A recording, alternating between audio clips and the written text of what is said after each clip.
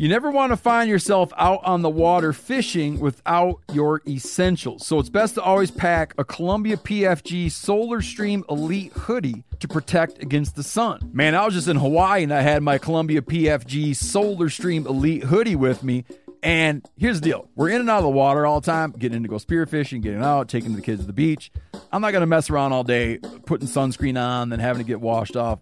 I just run a hoodie. Columbia PFG has a lot of great gear. So before you head out on the water, head over to Columbia.com/PFG to shop their performance fishing gear. If you're 21 or older, consume nicotine or tobacco and want to join the Black Buffalo herd, head over to blackbuffalo.com to learn more. You can order nicotine pouches online. They ship directly to most states, or check out their store locator to purchase pouches at thousands of retail locations around the country. Black Buffalo Tobacco Alternative. Bold flavor, full pouches. Warning, this product contains nicotine. Nicotine is an addictive chemical. Black Buffalo products are intended for adults aged 21 and older who are consumers of nicotine or tobacco. There's nothing like snook hook sets at dawn or catching a tarpon in the moonlight. Find your next fishing trip made easy on fishingbooker.com and experience the magic of the Sunshine State or any other destination on your fishing bucket list. Book a blue water adventure in search of sailfish or go snapper fishing with the kids. With over 6,000 captains and trips to choose from, planning your next one just got a whole lot easier. Download the Fishing Booker app on the Google Play or App Store, or visit them online at fishingbooker.com to book your trip today.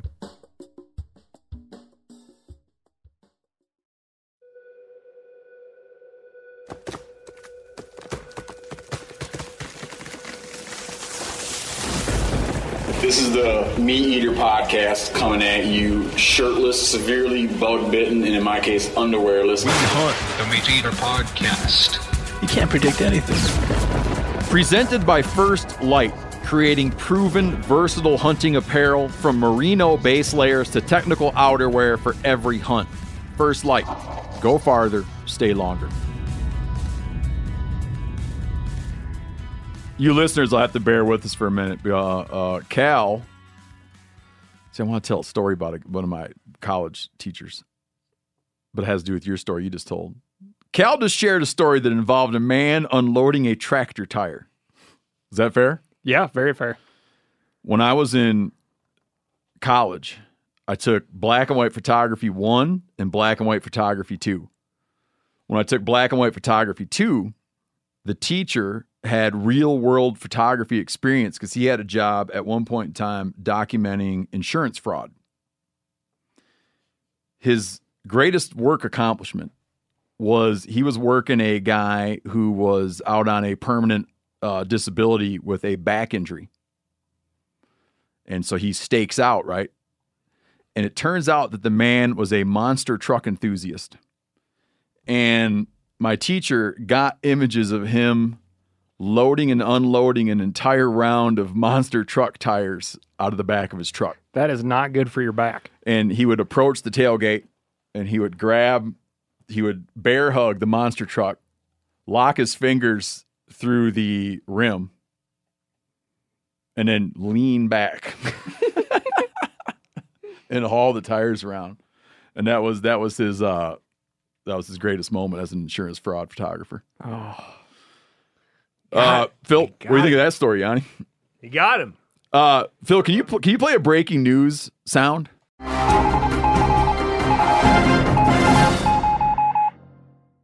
Okay, as we're sitting down here, picture this. I'm here in the studio, and we're doing a little pre-show banter, and I get a text message from my friend Guy Zuck. 39 minutes fresh. This is 5 minutes ago. So what's that add up to? 44 minutes fresh. Okay, a massive squirrel bust. Thanks to a concerned citizen, Missouri Department of Conservation agent, MDC, Missouri Department of Conservation agents, Brad Hadley and Eric Long, were able to make contact with a large group of non-resident squirrel hunters in and around Current River Conservation Area. 16 non-resident squirrel hunters. The group of 16 had been hunting for 2 days and harvested 471 squirrels. What do you think of that, Corinne? 151 over the possession limit. We did the math. It's 15 squirrels per day. But the bag limit's 10 a day. How is 10 a day not enough for you? They were 5 over each. That is a generous squirrel limit. Very. I don't know what to say. The picture is... What state was this in? Missouri. Missouri. Huh. The picture, you'd think you were looking at... I initially thought I was looking at someone who's dying in wax and traps. On closer inspection, just because of who it came from, on closer inspection, I would think I'm looking at a bunch of like mink, but the squirrels are all soaking wet. No, but they look like see. they're like they don't have their hair on them, like they've been. I disagree. No, the tails are like pointy. 1 second there, Yanni. I'm gonna hand it to you.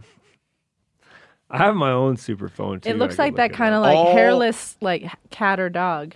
There's like no hair. No, they're just sopping wet for some reason. Really? Oh, they might do that Clay Newcomb, the Clay Newcomb deal where you dunk them in a bucket and then skin them. I didn't know.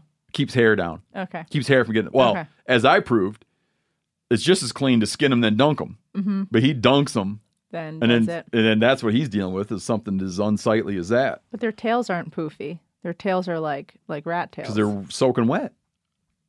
So they grabbed him by the whiskers and dunked him from the head in. Right.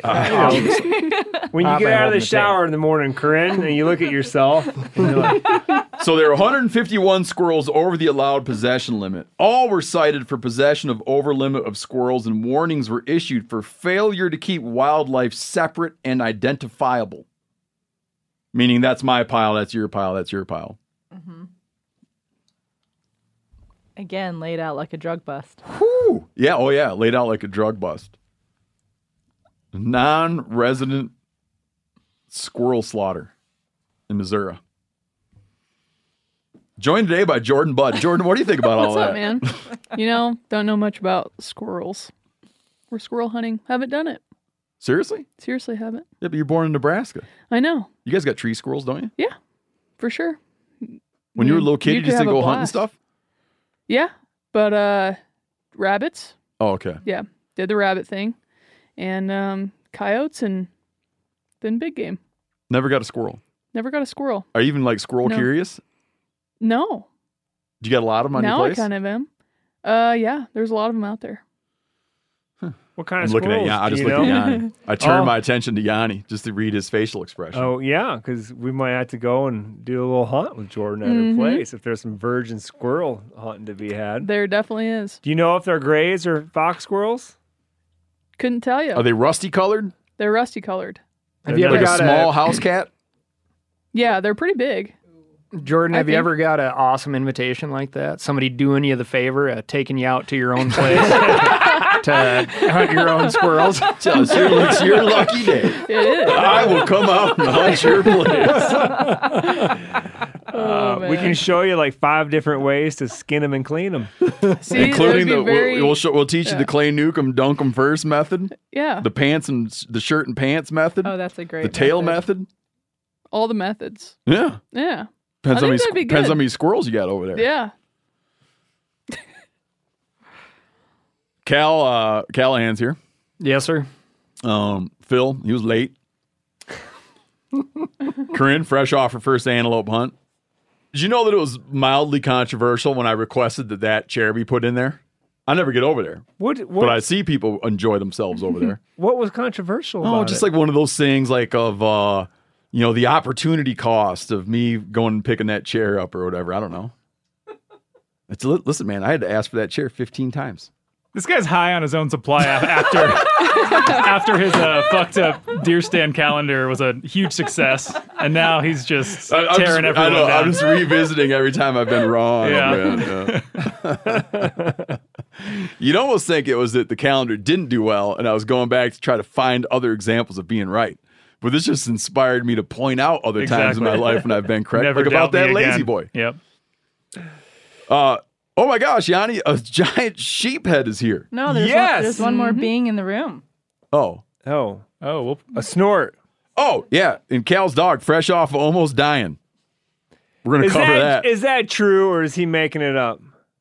Man, I've been around a lot of dead and dying animals, and that dog, I was like, No okay, here we shit. are. I was like, oh, well, I guess it was a short run, but it was a good run type of thing. Oh. Yeah. We'll get to that. We'll get to how that dog almost died. Goodness. But Yanni, bighorn sheep skull. Yeah. Double B for Yanni Pete. The B stands for broomed. Yep, double broom. But I think but bighorns are always, explain what broomed is, but I mean, bighorns kind of run broomed. I don't know if that's true. That's true. Really? Yeah. Oh. I think some of the biggest ones still have their lamb tips. I the saw ones a lot of Really? unbroomed rams. No, they get to a certain size and they're just broomed. Huh. Okay. I didn't know.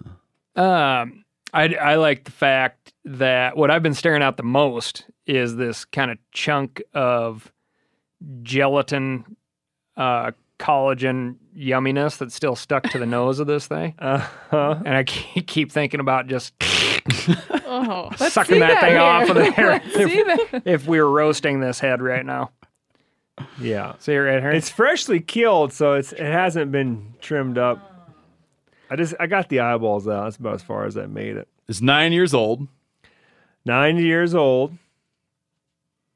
Which, in your unit, your circumstance, where's that put this ram? Like if the biologist buddy said where this lies in the pack as far as population goes. There was one other ram that I saw that I hunted that was probably 11 or 12 years old. Wow. And then there was probably 4 or 5 that were in this guy's range, and then younger rams. So not that many for how much country there was to look at. You put some miles on? Did we? Yeah. I don't know if there was I can't say it was like a minimum of 10 miles a day, but one day I did 23. Seriously. But that was because I had to go out to the trailhead and pick up Charlie Williams, the photographer, restock food, grab my rifle, and then come back in. Got you. Yeah. And that might have been the mistake I made, which might have cost me the ram I called Mr. Big Nuts. The chocolate ram. Oh, the chocolate ram, not Mr. Big Nuts. No, they all have big nuts. No, I know they really do. Oh, kettlebell. Mhm. Yeah. It's like a pineapple hanging down there.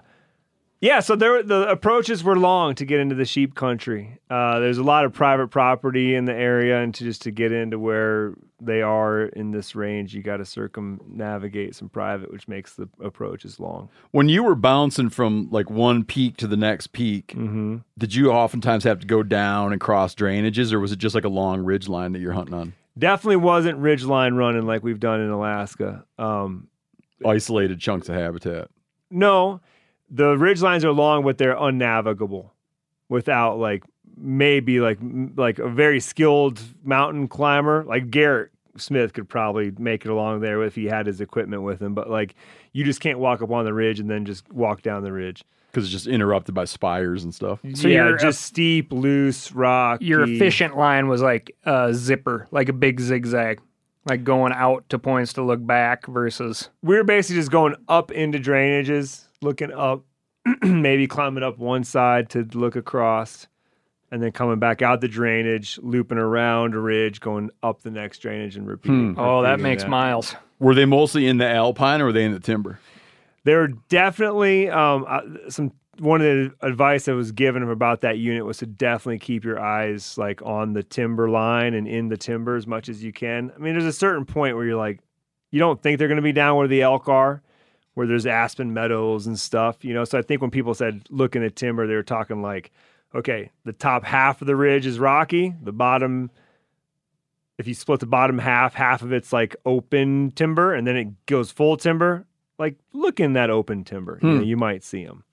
And, because the vegetation changes so much just in 1,000 feet, right? In that lower timber where I found the rams before the season started, I mean, when you look at the pictures, it's they're feeding in this lush jungle, very green, a lot of, on them shoulder to head high vegetation. But then they climb 1,000 feet and there's nothing over 2 or 3 inches tall. You Got know? it. Just rocks. So how many days did you hunt? Well, I know that you found one before. Yeah, I found a group of rams before Then scouting. he gave you the slip on the opening day. Yeah. Well, a couple days before opening was day. it? Okay. Yeah. When I saw him, I knew it was too good to be true. I'm sitting there looking at a ram that he was in the easiest spots that I saw the whole week. And it's 3 days before season. And I'm just like, there's no way. There's no way that ram's going to be standing in that little, I call them pastures. You know, an elk, I feel like feeds in a meadow, and so does a deer. But when I was looking at these big green avalanche chutes, I was like, Couldn't call it a meadow. I felt like it was more like a pasture because that's where like a sheep and a goat feeds, right? They like it. feed in a pasture. I was just like, there's no way he's going to be sitting. You didn't want to call it a little grassy bowl. They weren't bowls. When you were doing like the mental gymnastics, did you try to like reason as to why that group disappeared? Where you're like, maybe they got my smell, maybe they saw it, maybe they were more nervous than I That's the thought. first thing your buddy Steve said when I said I hadn't seen him in a few days. Did you spook him? Well, as much as I can, it was a text message. Yeah. So I think that you need to do a very neutral reading. Did you spook him? Yeah, that's better. But no, I meant it like the way you said it first. Yeah. That's the inflection I felt when I read the text. Are you fucking this up? Would be the translation in your head. Exactly. When Siri reads your text messages, that's what I think what he's trying to say is. Yeah. Did you get too anxious and decide to just go pretend shoot him and then ran him off the country? Well, Man, what I was getting at in my text, I wasn't getting at you. I was getting at like, is it probable that you'll find it? Yeah. Meaning, if you spook the hell out of it, then you might Right. have been like, that's never going to work. You know. I feel like these sheep don't get a lot of human pressure. They don't get hunted that much, right? You have a couple of tags a year. This year there was 3 tags in the unit. I think we often as hunters like to put on these animals that like, oh, they're so elusive. It's the most evasive species out of all of them. Where I think a lot of times, especially like these bighorn sheep, they're not trying to hide from us. They're just being sheep. They're doing their thing. Mm-hmm. They live up in the rocks where they are hard to find, probably not just for me, but probably for mountain lions and, whatever other predators are out there too. That's like their safety, right? So they just walked to, the thing was he was hanging out with another fairly mature ram and then 5 young rams. So I kept thinking like, man, if they stay together, one of those is going to pop out. Like it should be pretty easy to find 7 rams somewhere. And they just went to a place that I don't think I looked. It was, I can show you some pictures right now, but this country definitely, like, when we were at the bottom in the drainages, sometimes you were looking over 3,000 feet to the top, you know? And there's just so many boulders and little ledges and, like, almost like these canyons on the hillside that it's like a spire, like a little ridge that just forms in the rocks. And there might be a little grassy bench back there. And if they're in there feeding for a day, you sat there for 12 hours and glassed the hell out of it and they never popped out. Yep. You just don't know.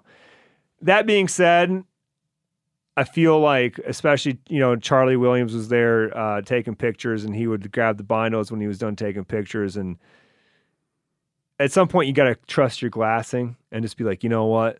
We pounded this thing for a morning, an evening, another morning, and all the time in between. We're going to have to move on and go look somewhere else. Maybe we'll come back. Like, my plan was to basically just do a circuit because I knew roughly the ridge and maybe a half of another ridge where they should be. Mm-hmm. And after I cleared them out, I was just going to restock, go right back in the 15 miles and restart the process, and just loop around. Or like that idea. It's good for the mental game too. It's like, it's a good plan. Yeah. Yeah. If you let enough time go by where you can muster up some level of excitement. Yeah. You mean between looking at the same between hills? visits. Yeah. Because it never fails. As soon as you move to the other side of the ridge, you're like, and you don't see them there, you're like, they're back there. We should go back. I know they're there. They're out right now when we're not there. And there on the hill. If you'd never like hiked the country too, you'd be so much more confident in your glassing, right? Because through the glass, it flattens out so much, right? Yeah. And it's like those. Been using those 18 by 56s, the big vortex ones. I love those things. I just like glue into them, and your eyes are relaxed. And man, you just get this feeling like, oh, I covered it. But then like you walk something, and you're like, yeah. Yeah, Yanni used to say when he was glassing, he imagined a laser sound. Zoom. Zoom. That was the noises binos were making when he was glassing. So then what happened? You lost track of everybody, and then you just entered. When I dark found that ages. group of 7, there was actually a group of 5 that were only like 400 yards away, and this was the interesting thing. And there were some collared rams in the group. So this whole unit has less than 100 sheep in it. And so when you start doing the math, there's probably roughly 20 to 25 rams in there. Out of there might be in Colorado they have to be half curl to be legal. And so there's probably a dozen to 15 legal rams. Out of those, 6, 7 that are like this guy, like 7/8 or for full curl-ish. And, in that 8 to 9, maybe older range. So you're not looking for a lot. So yeah, before season, I'm looking at 12 rams. I mean, you're looking at half the rams in the whole unit, which is pretty cool. But I was asked, I know people that are, work for Colorado Parks and Wildlife, and doing my research for the hunt, I talked to the regional wildlife biologists and the local game warden, and everybody's like, "Have a great hunt, and if you can, please don't shoot one of the collared ones. Like, we got a lot of time and money invested in it. They're 5-year collars, and they just started this study. We're gonna get a lot of data points off of them." And so, of course, this 5-pack has 2 collars in it. We started calling them the Chain Gang because their other buddy with them has a scar on his chest. So you know what we nicknamed him? No, I don't. Scar chest? Just Scar. Oh, okay. Keep it short and easy. But I swear they were following me. I mean, we would leave one drainage and hike for a day. Like, we'd go and look at another side of the hill and then hike all the way around, be looking. I mean, and again, to them, it's just a hop, skip, and a jump to move a mile or 2 and go over the ridge. But like, we'd be in a totally new zone and we'd be like, "Oh, sheep," get all excited. And you're like, "God, it's the gang of 5 again." And so I would have, because it's legal to shoot a collared ram. And there was a nice one. But, we've talked about it. I was like, man, these things are tainted. Man has already touched these and shot these once. Yep. Or trapped them. Yeah, they're touched. They're tainted. We've had this conversation many times, right? Yeah, I'm going to bring up an important part. Unsolicited. So I was down in Owyhee County helping my buddy Jim with his very, once-in-a-lifetime California bighorn sheep tag, and glass this group of 9 rams. This is in Idaho. In Idaho, yep. Extreme southwest Idaho. And one of which, and definitely like the oldest ram in the group, both by just like body configuration and horn size, is collared. And for the second trip ever, I'm packing around that somewhere device. And I'm sitting there like, and my buddy Jim's like, "Boy, that collared ram, like he's definitely like, it's got his interest, right?" He's starting to talk himself into it. Right. And so unbeknownst to him, I like send a text message out to Idaho Fish and Game, friend of mine. And I just said, "Hey, is it a dick move to kill this? This is where we are. And we're looking at a collared ram." And, a couple hours go by and I get a response that says, "Not a dick move, kill it." Oh. Huh. Yeah. So just a different program going on over there. But I don't know if you remember when we were kind of covering the do's and don'ts of collared animals. The state of Florida was doing a mortality study. And they were doing a whitetail deer mortality study. And they had a thing saying, like, if you're hunting and see a collared deer, don't shoot it because it's collared, but don't not shoot it because it's collared. Try to like ignore the collar and make the decision you'd make in the absence of the collar, and then do what you would otherwise do, because they're trying to determine like what kills deer. Just consider it a deer. If everyone just really badly wants a collar, you're going to be like, my goodness, these deer just get whittled away. And if no one will touch it, you don't get an accurate representation of how deer die. So as we sat there, this buddy of mine, Jim, he's 67 years old, doesn't pay attention to a single thing we do. So he has not heard this conversation before. But unsolicited, he's like, after he gets excited about this ram and wants to it's 96 degrees, wants to go across this god-awful canyon, up the other side, and go chase this group into the side canyon, which part of your brain is like, oh, they just went in there and they're just going to be there. Waiting. Right, waiting for us. Where the other side of your brain's like, those things are gone. They're like, this is the end of the line, boys. Yeah. We're going to this canyon. Well, that's as far as we go. And so unsolicited, Jim's like, what do you think about killing something with a collar on it? He's like, it's like somebody already got to it first. Oh. And there was that argument of it's tainted. You should have said, well, Jim, people sure do like shooting them banded ducks. Yeah. We could make a necklace out of that, or get a copy of that collar for you. You can wear it around your neck. Well, I was thinking because these sheep also had double ear tags. Oh. So then I was going to take those ear tags and run a necklace, take like a duck hunter. I like it. Yeah. Isn't that funny? I'll tell you a story. Ronnie Bame got a banded goose, and when he turned it in, it was banded where he got it. Oh, that's not nearly exciting. It had been just banded where he got it. Jordan, has your sheep hunting experience just been in Mexico? Mexico, I filmed a stone sheep quite a while back, and then a lot of Wyoming bighorns. Yeah. Yep. Do you guide Wyoming bighorns? No, I you just film. You film the hunts. Yeah, I film. And then I shot that doll sheep in August. And that's been my sheep hunting experience. Yeah, so you're pretty much the most prolific sheep hunter in the room. I would not say Definitely. Did you see pictures of Jordan's doll ram? The quietest and most prolific sheep hunter in the room. What's that tell you? All right, so tell us what happened now. So yeah, we looked and kept running into that, the 5-pack, and decided to. There's a couple of different ways we could have run it. One was we were going to push up way up into this drainage into country we hadn't been into yet, and start looking. And it was pretty amazing, man. Like these mountains, I had hunted in them quite a bit when I lived in Colorado.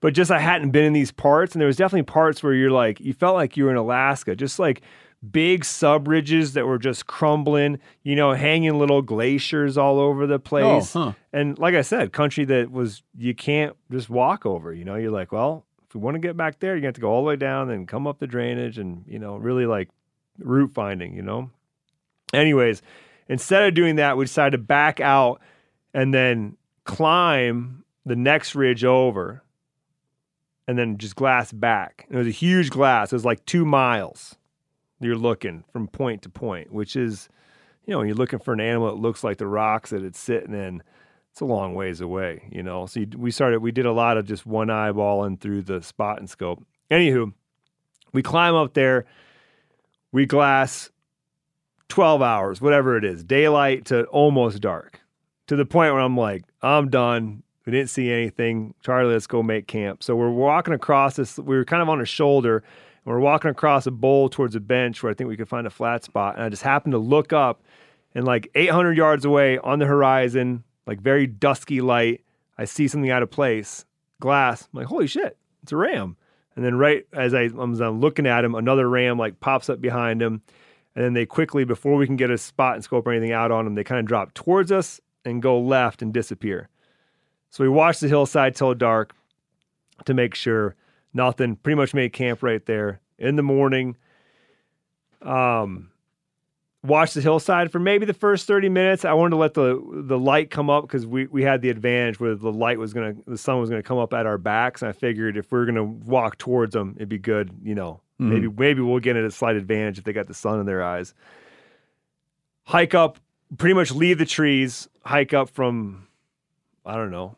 We must have been camping above 11 because I ended up shooting them at like 12.5. Wow. So we hike up 1,000 feet to where we last saw them and see that they had kind of, and looking at the, Onyx map on the phone, I could see that they had kind of fed into these draws, what looked like maybe little Avi shoots. And I figured there was grass in there, and I figured that we had seen other sheep kind of doing the same thing, like feeding down into these Avi shoots in the morning, feeding back up, and then find a place amongst the rocks to spend the day. So we get to the first one and kind of wrap around the hill through pretty big talus, some stuff that's as big as a car, the smaller stuff, if you get one of those little runs, it might get a little smaller, like baseball, size, and kind of creep around. And I can see like the first Avi shoot kind of opening up in front of me. And I'm looking for the grass, and there's a roll of hill in front of me, and I'm always preaching this, like, take your time, because they could just be just over that hill. So one step at a time, scan the whole thing, take another step. But I keep ranging the far side of the chute, and I'm getting to where the far side of the chute's like 100 yards, 80 yards, 70 yards. I'm like, this is gonna suck, because if they're in here, I'm gonna step on them, and then we're gonna have a covey of sheep blowing out of here, and I'm gonna be forced to make a decision, which I didn't want to make one like that. Well, luckily, they're not in that one. And the country kind of opens up down below us. It's almost like two chutes kind of met and kind of bowled out a little bit. And I figured if we went down just a little ways, like 50, 100 yards, we would be able to kind of look into this other chute from down and kind of look back up into it. And that move is all it took. We got down there, and I looked across, and this ram was actually, in quotes, looking at me. He might have just been like facing my direction when I first saw him. And then he had 4 other rams with him. Figured they were new rams. Well, part of my mind saying they're new rams. Then the other part of my mind that really wanted to kill the big chocolate ram is like, that's him.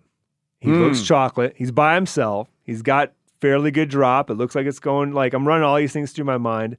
But what really just completely flipped my brain was that I looked at the 4-pack next to him, and I saw a ram with a chip out of its horn. Did I already tell you this? No. Okay, so the chocolate ram was running with another mature ram that had a giant chunk missing out of his, Yeah. like just very identifiable. So we named him Chocolate and Chip. That's cute. Mm-hmm. That's what I thought. We had all kinds of names. We also started calling the big one Willy Wonka, and we were going to go find him at the chocolate factory. And I happened to be running with a photographer named Charlie, so it was just really all everything lined up, fitting in, Anywho, at that point, my mind's like, dude, that's it. That's the chocolate ram. You need to kill him. And I kind of just went into like auto mode, and it was. I wish we could have filmed that because the next 2 minutes that it took, once I was like, okay, I'm going to kill him, it was quite comical. So I go to jack around in, and I have my mag just packed full. And sometimes I feel like when it's packed full, they don't want to feed quite right. And I think I jacked it too slow instead of just really running the action. And so I get the one halfway in, but then the one underneath it was trying to climb in there with it. And I'm like, and so I just drop the mag, and just get all the bullets out of there. So then I pitch whatever that holds, 4 bullets, I think, off to my right, in the rocks. And man, I'm on this rock that's it's a big rock. It's I don't know, half our table here, it's 2 by 4 feet, but it's kind of sloped to pitch against the hill. And I'm trying to get my bipod on it, and I actually had to come back on it so that the bipod could drop lower, but my gun could still clear the top edge of the rock. My feet are way above my head, the position I'm trying to get myself into. So I'm trying to use my backpack to support my ribs, but have it so that it's supporting my rear of my gun too. And all week we've been busting so much brush that every couple days I was clearing out my chamber and my barrel because I just felt like pine needles and stuff were dropping in there. So when I put a bullet back in, I now go to close it. I feel it gets kind of sticky. And I'm like, oh, it's not going to close all the way, So I pull the bolt back real quick. I try just to fingernail that cartridge, and it's like stuck. I'm like, son of a bitch, So I got the bench made out. I'm trying to wiggle it. I'm just turning the gun, right side up, drop the bolt out. I'm banging on the recoil pad, trying to get this thing to come out because I don't want to fire it thinking Yanni's that there's freaking out. Oh man, it's like autopilot and then just like full on flustered. And Charlie's like up the hill a little ways, so I think he was excited too about it. He just melted into the rocks and didn't want to either help or make the situation worse. Yeah. But it would have been really nice to have someone there to be like, dude, just chill out for a second, take a deep breath. So the thing finally falls out, and I sit there and take the bolt out, flip the gun backwards, put a big puff of air through it, like blow whatever was in there out of there. Put my gun back together, and every 10 seconds I'm glassing just to make sure that the herd's not running off. And get all set up. Just decide to put one bullet in there. That's all it takes, right? And I'm like, okay, just take a deep breath. And when he gives you like a good broadside shot, it's like, of course, he just like immediately gives me a broadside shot. There was no like breathe into it. It was just like, there's a broadside shot. But I did range and I did dial, which was really sweet. It was 320 yards. I think I had to dial I think it was 4 MOA. It was really nice just to hold dead on. But it was funny that I only had one bullet in because he kind of spins. I get on him pretty quickly again, like in seconds. And he's facing me, and I'm not seeing blood. I can't see him wobbling. And I'm like, you better shoot him again. So I click. Because I had cycled, but there wasn't another bullet in there. And right when I clicked it, he started tumbling down the hill. Huh. Yeah. And then it was solid 30 minutes and very emotional phone calls and celebration, calling the wife. But did you have like a little tension though? Like, because he tumbles away from you, right? Yeah, kind of. Where you were like, did I make the right decision? Parallel. Or you were already like... No, you mean did I make the right decision on shooting him? Right, because now like your once-in-a-lifetime hunt's over. Oh, right? yeah. No, for sure. No, I was 14 days into it, and so... Ready to be done. No, you're right. I mean, it's totally bittersweet, man. Like, you're like, because then you're just like looking around and you're like, I might not stand on this mountain ever again in my life. Yeah, sure. What's going to take me to 12,500 feet again, in these beautiful Colorado mountains. And it's bittersweet, man. No doubt about it. In general, I want to touch on this. You probably felt it this summer, going on your first Dall sheep hunt. I assume it was your first one. Yep. But just like the pressure from the moment we were all sitting in the airport together when I got the phone call from Hunt and Fool, and they're like, you got a sheep tag. And like from that moment, that pressure mounts. And it's, I thought, it'll kind of go away once I'm in the field and I'm in the hunt. But it doesn't. It might change, but it's still there. And so in a way, like killing him, all of a sudden the pressure's gone, right? You're no longer a guy with a sheep tag. You're just another hunter that now has an elk tag and a bear tag in their pocket. And it's kind of nice. But you do become a guy with a sheep. You do become a guy with a sheep. Yeah. Instead of a tag, you have the tag. Right. And there's a difference, right? No, and so much advice, good advice that comes through, but pressure about finding the right one. And if you're going to even find one or be successful, and sure, I'm lucky to have a job that's like, the season's a month long. Don't take the whole month, but if you really need to, you probably could. Season's a month long? Feels long. I don't know. Feels lengthy. My gal's awesome, and she's, happy to see me go on big adventures like this, but, that's a long time to take. So, looking back on it, I'd say that it all happened just right. That's cool. 2 weeks of spending, and man, unreal weather, like 70-degree highs, 40-degree nights. Oh. We were packing a tarp and didn't even set it up half the time. We would just sleep under the stars, And I kept telling Charlie, for him, it was his first time ever in any kind of alpine country. So he's just blown away by the whole thing, And I'm like, usually when you're up here at 11,000 plus, it's like when you see the clouds starting to form and build at 11 a.m., you're like, okay, we have 2 hours, and then we need to be descending, and because anybody that's spent an afternoon in a thunder shower at 11,000 feet plus, nobody wants to do that again. Yeah, you're looking like down at the lightning. Oh, it sucks. Yeah, and when the thunder booms, it's like it consumes you, But we had 0. I mean, we had like literally 10 raindrops, a few clouds here and there. Yeah, when I reset for the final push in there, which only actually ended up being a couple nights, but I only went in with a base layer and my Uncompahgre puffy. That was it for top layers. No rain jacket, no mid layer. The only thing I've been using my mid layer for is to build my little pillow like I like to do. And I'm like, I can survive without that, No gloves, no beanies, just using the hood on the jacket, Nice. Super nice. That's America for you. Is it? Yeah, you think they're doing that in Tehran? It's perfect. Yeah, 40-pound pack, and that was with food in the end, with 5 days of food. Man, that's great. It's beautiful. Yeah, it was quite the experience. I'm on a high. I'm on like a sheep conservation high. Coincidentally. Which would lead me to believe it won't last. Yeah, well, no. I did a thing called the Landmark Forum, which I think I've mentioned to you when I was a kid. Oh, you did Landmark? Yeah. Oh, you know about Landmark? I did Landmark, yeah. Yeah. Was it good for you? It's interesting. We'll have to discuss that. Yeah. It's a Tony Robbins. Oh. It's a I know Tom Robbins. You don't know Tony Robbins, like the motivational speaker? Yeah, okay. no, yeah, I'm aware of it.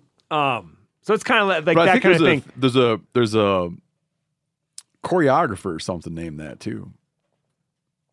Might be. I didn't know about him till Ballet? When Zero Dark 30 came out. They're riding a helicopter, and someone asked someone what he's listening to. He says Tony Robbins. I thought he's listening to like a choreographer. Mm-hmm. Then I looked it up and realized that it's a motivational dude. Yes. So when you go do like a Landmark Forum thing, at least this is how it was for me, you go there for like a weekend and you leave there and you're like going to conquer the world, and you're with a group of people that are all like very positive thinking at that point. But as you go back to the regular world and the regular, downers of the world, it slowly fades away. So that's where I feel like I'm at with this sheep hunt. But coincidentally, a town nearby where I was at is doing a big media project around the sheep that live in and amongst them, propagating them, keeping them around for the future. They see challenges like a lot of, Western towns, lack of winter range, too much development, et cetera. So they contacted me to get a interview for the hunter's perspective. Oh, which was great. And I was, happy to help out. That leads into, we packed out the whole cape on this animal. And I sense a great segue coming. Good. From me or from you? No, I feel like you're building one up right now. Oh. My original plan. You picking up on it, Jordan? I don't think so. He's laying groundwork for a big segue. It ain't about rattlesnakes. I hope I'm not going to let you guys down. It ain't about rattlers. My original plan we packed out the whole hide, and Charlie and I are now experts in full sheep capes. But I'm just going to Euro the head because I've said this before, and it just happened when Tracy, our colleague, was in here. People look at that thing and they're like, "Wow, that's cool," I'm like, "Yeah, pick it up." And whenever it hasn't failed yet, when someone picks that thing up, they are in utter awe. Yeah. And then they feel the denseness and the weight of it all. So anyways, I just want to have a Euro mount. Yeah, so you can pass it, but you want to be able to pass it around. Yeah. Through the little bit of sheep hunting that I've done, I've come to know that sheep hides are highly valuable. Once they're tanned, you're allowed to sell them. I'm guessing that people buy them because theirs got messed up because their sheep tumbled 1,000 feet off a mountain or whatever. Someone cut a bunch of holes in it as they were trying to make the hide. Maybe the hair slipped because, who knows, whatever. But they're like, you can get thousands of dollars sometimes. Yeah, with very little effort, I sold a doll cape for $1,000 or $1,200, something like that. We sold a bighorn cape. We only called one person and sold the bighorn cape for $600, and that was like one phone call and no actually looking for a purchaser. Yeah. So I was thinking at first, well, let's just tan it and then and we'll put it on the old Meat Eater. Auction House of Oddities. Auction House of Oddities. And talking to Garrett Long and talking to the taxidermist, they're like, we might be able to raise a little bit more money if we just turn it into a full sheet mount and do a replica. And is this is the taxidermist? I feel like it. Yeah. Same one. So he's very happy with us mentioning him in the last podcast. John Hayes Taxidermy John Studio. Hayes Taxidermy, yeah. And anyway, so we don't know exactly what's going to happen yet with that hide and all of it, but the plan is to somehow sell it for as much money as we can and then hopefully donate it directly to like a wild sheep, either habitat or reintroduction, whatever it might be, project. Love it. Nice. They make casts, so they make like replica casts. Yeah. And they're unbelievably good. I mean, it's amazing, like the colors and everything. So anyways, get a replica made of it, get them stuffed with the replica head on there and sell them.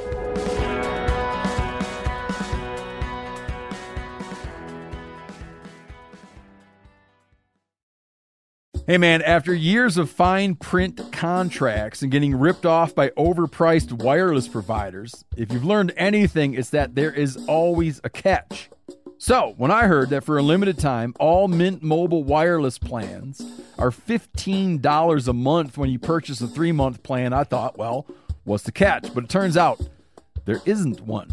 Mint Mobile's secret sauce is that they sell wireless service online. They cut out the cost of retail stores and pass those sweet savings directly to you. Ditch overpriced wireless with Mint Mobile's limited time deal and get 3 months of premium wireless service for $15 a month. To get this new customer offer and your new 3-month unlimited wireless plan for just $15 a month, go to mintmobile.com/meateater. That's mintmobile.com/meateater. Cut your wireless bill to $15 a month at mintmobile.com/meateater. $45 upfront payment required, equivalent to $15 per month. New customers on first 3-month plan only. Speed slower above 40 gigabytes on unlimited plan. Additional taxes, fees, and restrictions apply. See Mint Mobile for details. Man, I'm just coming back not too long ago from youth turkey season in Wisconsin. Now, last year at youth turkey season, it rained and snowed the whole time. This year at youth turkey season, it was in the 70s and even up to 80. So me and my kids are pouring it to it. And after a while, I realized they didn't drink anything all day, and they haven't drank anything all day. Well, that's why it's important to get hydrated and have something you're going to like to help you, encourage you to get hydrated. Doesn't matter. Outdoor events, turkey hunting, playing sports, beach days, mountain adventures. Summer requires extraordinary hydration that's built for everyday dehydrating moments. With 3 times the electrolytes of the leading sports drink, plus 8 vitamins and nutrients in a single stick, it's clear why Liquid IV is the #1 powdered hydration brand in America. Tear, pour, live more. 1 stick plus 16 ounces of water hydrates better than water alone. I'll say that again. Hydrates better than water alone. Turn your ordinary water into extraordinary hydration with Liquid IV. Get 20% off your first order of Liquid IV when you go to liquidiv.com and you use code MeatEater at checkout. That's 20% off your first order when you shop Better Hydration today using promo code MeatEater at liquidiv.com. I want to tell you about an American-made success story and Black Buffalo's award-winning nicotine pouches. Black Buffalo was built by dippers with decades of smokeless tobacco use. Black Buffalo is all about the history and tradition of dip, but they understand the convenience and discretion modern-day consumers are looking for. Black Buffalo's nicotine pouches give you the versatility to consume discreetly, but keep the ritual with flavors dippers love. Mint, straight, and wintergreen, all proudly made right here in the USA. Tell them, Chili.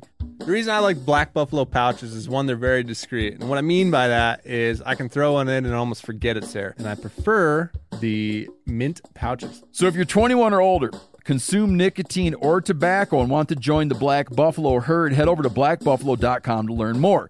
You can order nicotine pouches online. They ship directly to most states, or check out their store locator to purchase pouches at thousands of retail locations around the country. Black Buffalo Tobacco Alternative. Bold flavor, full pouches. Warning, this product contains nicotine. Nicotine is an addictive chemical. Black Buffalo products are intended for adults age 21 and older who are consumers of nicotine or tobacco. Pointing out the Segway thing. I'm going to talk about that real quick. Okay. Another item in the Meat Eater Auction House of Oddities. That's your segue. Yeah, it was set up perfectly. Meat Eater season 10 part 1 is on Netflix now. Starts out with, I think the first episode is antelope hunting with Luke Combs. Cool. So we're launching the Auction House of Oddities at the same time as the new season comes up, right? Because we've been talking about this Auction House of Oddities for a long time. It's going to be a rolling thing, and here's some of the things that will go into the original. So as the Auction House of Oddities, it's live now. Mm-hmm. The Auction House of Oddities is live now. It is. Money raised for the Auction House of Oddities will go into our access enhancement initiative. What's it been called historically? Land Access Initiative. The not Access Enhancement Initiative. The Land Access Initiative. We could get there both ways, I think. Either way, it'll go into that, and that becomes a pool of funds that then Cal will look at various projects and figure out what to do with the pool of funds. Access initiative things. So we've done the Shiloh Pond thing, done some stuff around, raised some money recently in a different thing around supporting our state's private land public access program. We're going to raise a whole bunch of money with this thing. If you go on the auction house now, Yanni's thing isn't there yet. The sheep's not there, but we have a signed guitar from Luke Combs, and Luke used the guitar in concerts, right? That's correct. So a signed guitar from Luke Combs, country star. The giant Bucky Bowl. So Mike Buck Bowden, who's been on the show, been on this podcast. He was in the Close Calls audiobook. He's been on Meat Eater a couple times. He made us a giant birch burl bowl. That bowl is in the Auction House of Oddities right now. We have a bottle of skunk essence that me and Seth extracted from skunks with a hypodermic needle. I was going to use it in an act of vengeance. I haven't identified a target. So if you've identified your act of vengeance, I have a target for you. Oh, Yanni has a target. Never mind.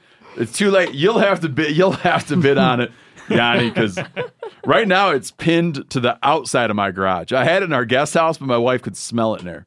So I pinned it to the outside of my garage. We're going to rebottle it, and you can buy an ounce of pure Montana skunk essence. Bought a needle from, like a syringe for injecting cattle. Yeah. You know what I'm talking about, Jordan. I do. But instead of injecting something, we took something. Other way. Suck that skunk smell right out of there. A meat crafter knife. What'd that dude sell one on eBay for? $1,500 or some crazy thing that. like It was that? 13 What? or 15 or 16 what $100 knife? bucks. Yeah. We did a limited run knife with Benchmade called the Meat Crafter. Oh, yeah. And they were, I don't know, people complained about how expensive they were. But some dude just sold one on eBay and it had like 41 bids and went for $1,500 or $1,600.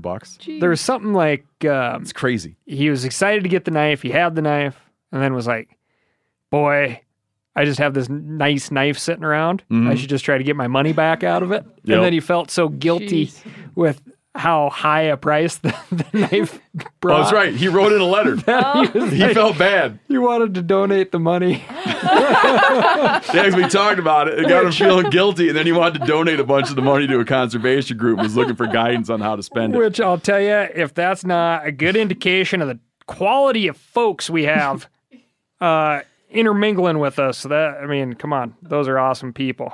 Also in the auction house is the tale of Yanni's very first pheasant. If you're a fly tire, or just a person. And don't think that that's necessarily an old pheasant, because I only killed my first pheasant 2 falls ago. Oh, brand spiggity new. Yeah, and whoever buys that thing, you can check it out and put it on your wall for a little bit, but you should also tie some flies out of it, I think. Yeah, tie some pheasant. Or you could tie some pheasant press tails. it to the front of your very own cowboy hat. There you go. Yeah. You know, Yeah, tie you're some one of flies. those folks. Probably want to tie some flies.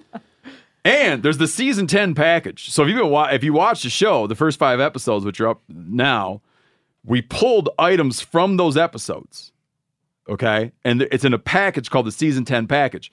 In that string of episodes, you'll see me and Yanni and Clay Newcomb hunting raccoons with the hound dogs, Clay's dogs, and we get a raccoon. And Mingus. That raccoon's and Mingus.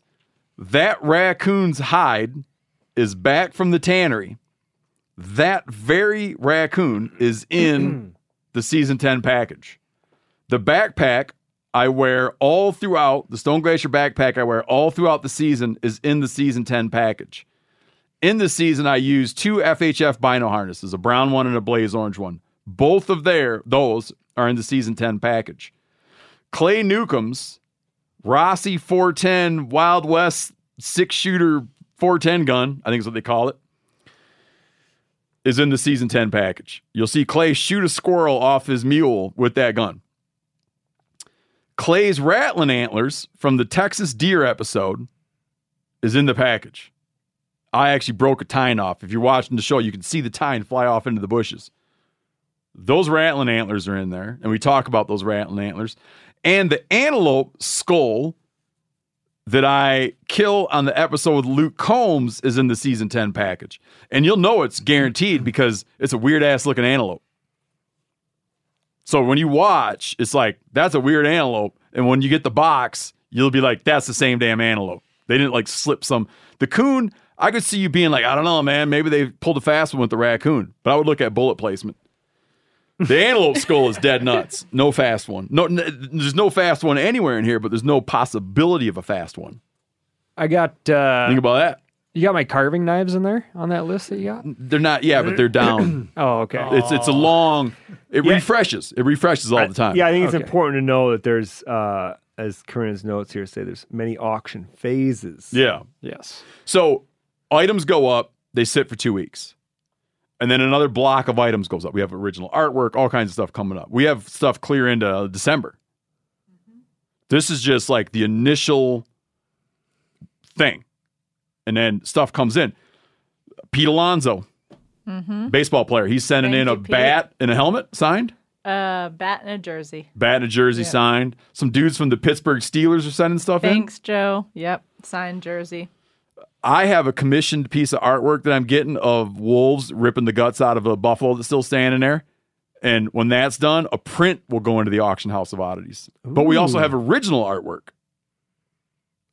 Kelsey Johnson, original bighorn sheep painting. That ought to tickle Yanni's fancy. You know, I'm thinking about, you know, how people want to do mounts or replicas or whatever. I'm thinking about asking her to paint it. Yeah, or maybe just sketch it. Okay, Maybe just do like a black and white of that ram standing on the side of that. And then we'll mountain. put a print of that in the auction house of oddities. And maybe you on that rock with your gun pointed in the sky, trying to banging it. live rounds laying next to you. As for that guitar, here's a quick. He's not in the studio with us right now, but here's a quick convo with Luke about the guitar, just so you know what you're getting into when you go donate on this. Okay, Luke, tell everybody about the guitar. Yeah, man, we got some guitars in my manager's office. When somebody calls, go in, rip a couple of tunes on it myself, sign it, send it in. So bid away, man. All right. There you have it. Go to the Meat Eater Auction House of Oddities and find a guitar been played by Luke Combs, up for auction now. And then remember the 5,000 deal, and Chester comes and plays that guitar too. Sing some, Chester. Hoo yip. Hoo yip, hoo yip, hoo. There it is. There it is, man. There it is. And remember, when the auction is closed, the winning bidder on Luke's guitar can decide to kick in an extra $5,000. And Chester the Divester, formerly known as Chester the Tester, Chester the Molester, Chester the Investor, who then divested and became Chester the Divester. Chester will hand deliver the guitar to your door and sing that crazy coyote song he's always singing. Hoo yip, hoo yip, hoo. And the cowboy says, if that's not worth $5,000. Listen, it's going to be a quick trip. It's going to be awesome. weird. It's going to be weird for everybody. But Chester's going to come into your house. He's going to sit down. You can have any people you want to have over. Chester will sing that song. And the coyote says, hoo, yip, hoo, yip. You're going to have the nicest person in the world. Nicest guy in the world sitting at your house. If you got dirty dishes in the sink, I guarantee you'll do them. You'll probably do them. He's going to walk out of your house. He's going to walk out of your life. He's going to go back to the airport and go back to where he came from. But you'll know when he's coming. You can invite people over, and Chester will play Luke Combs' guitar. If you got snow on your walk, and listen, shovel it. that's not the first time Chester's played one of Luke's guitars. That's right. You will see in the season, if you haven't watched it already, that Luke played some music, but a bunch of guys sat around playing Luke's guitars, and Chester did.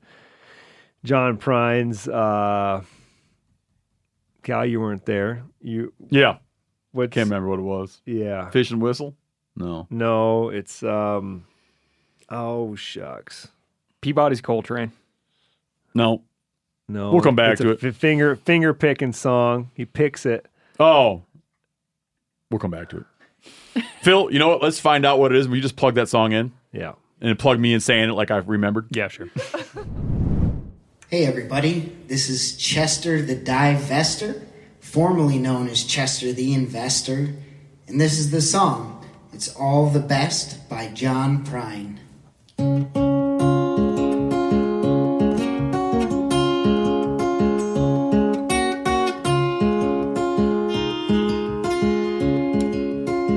Say you drive a Chevy, say you drive a Ford,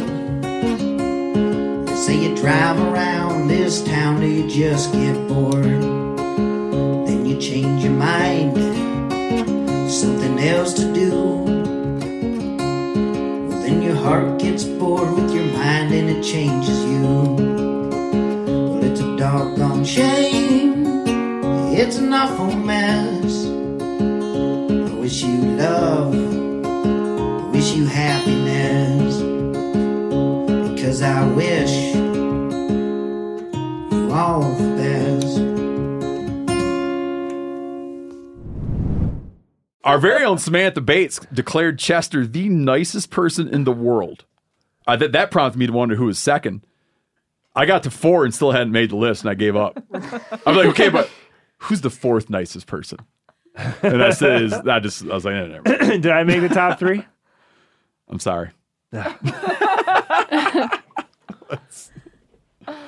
That's why you have kids. At least for the first 10 years of their lives, they'll always give you that number 1 spot. On that subject, if you watch the new episodes and have a question about what you're seeing, or about Chester the Divester, that's the best. I wish I would have thought of that. Who thought of Chester the Divester? That's actually Phil, right? No, Didn't you think about listen, that? I wish I could take credit. It was not me. I don't know who it was. Oh, I mean, it would have been on brand for you to come up with that. I felt like we talked about that before. I wrote it, but then I was think like, you I came thought up with that it was in my head. I thought No, that Chester the Divester is brand new. That's great. If you have questions about what you see on the show, write in to our man Corey. To reach him, meateater at themeateater.com. I don't know, subject line, just put a question mark or something. And then we'll get to that question. Jordan, what do you think about that auction house? Looks pretty stacked. Really? Mm-hmm. I like that. That should be a slogan for it. Stacked. It's stacked. Yeah. Sounds good. Here's a crazy ass news story. Hang tight, Jordan. We're going to get to you. Okay. Big time. I don't understand this story. What about it? I just don't know. Like, I don't get it. So some guys just killed a 13-foot, 5-inch alligator, 750 pounds. Eagle Lake, close to the Mississippi-Louisiana border. They bring it to a processor. Okay. Processor goes to butcher the gator. This processor always likes to take a gander and see what is in the stomach. You following, Cal? Oh, yeah. What are you doing?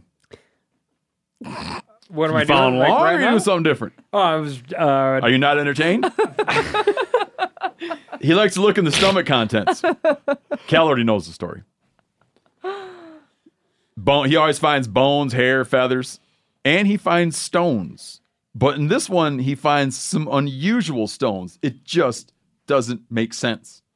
This alligator has in his stomach 2 stone projectile points?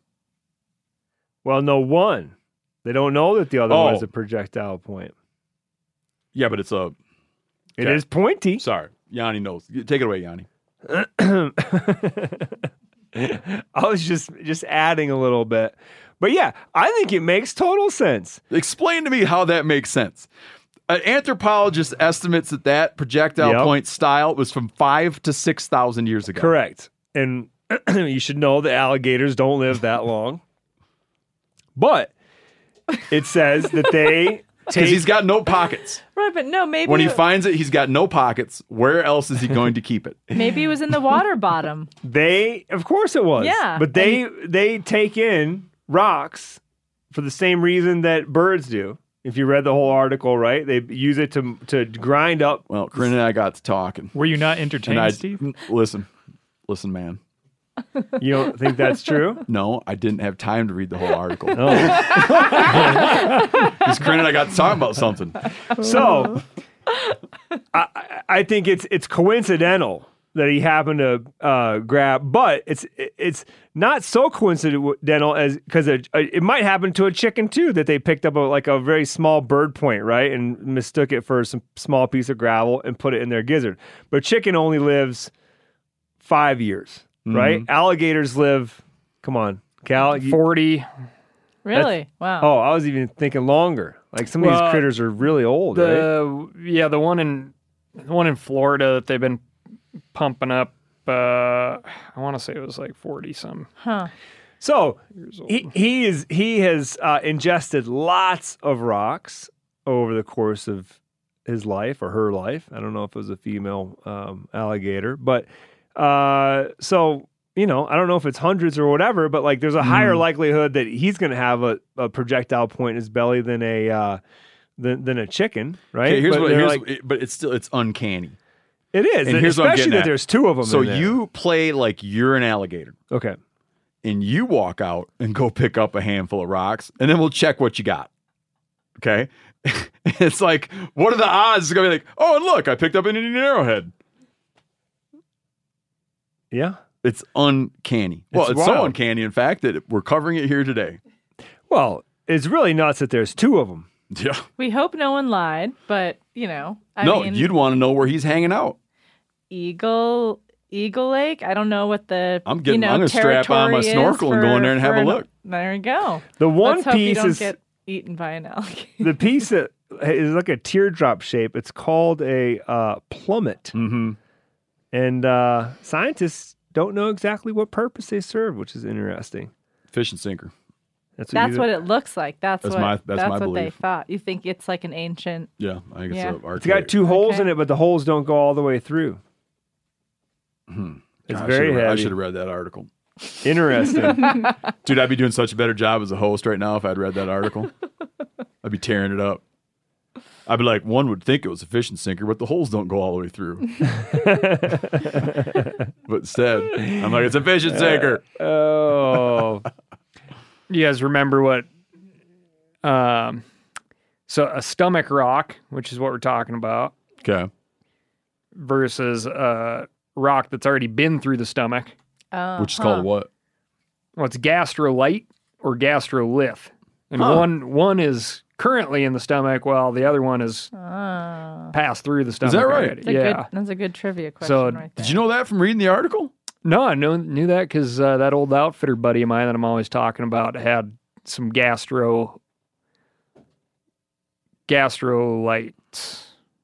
Can't remember which one's which. That's the problem. It's like stalactites and stalagmites, man. Right. Yeah. Oh, which one's which? Exactly like that.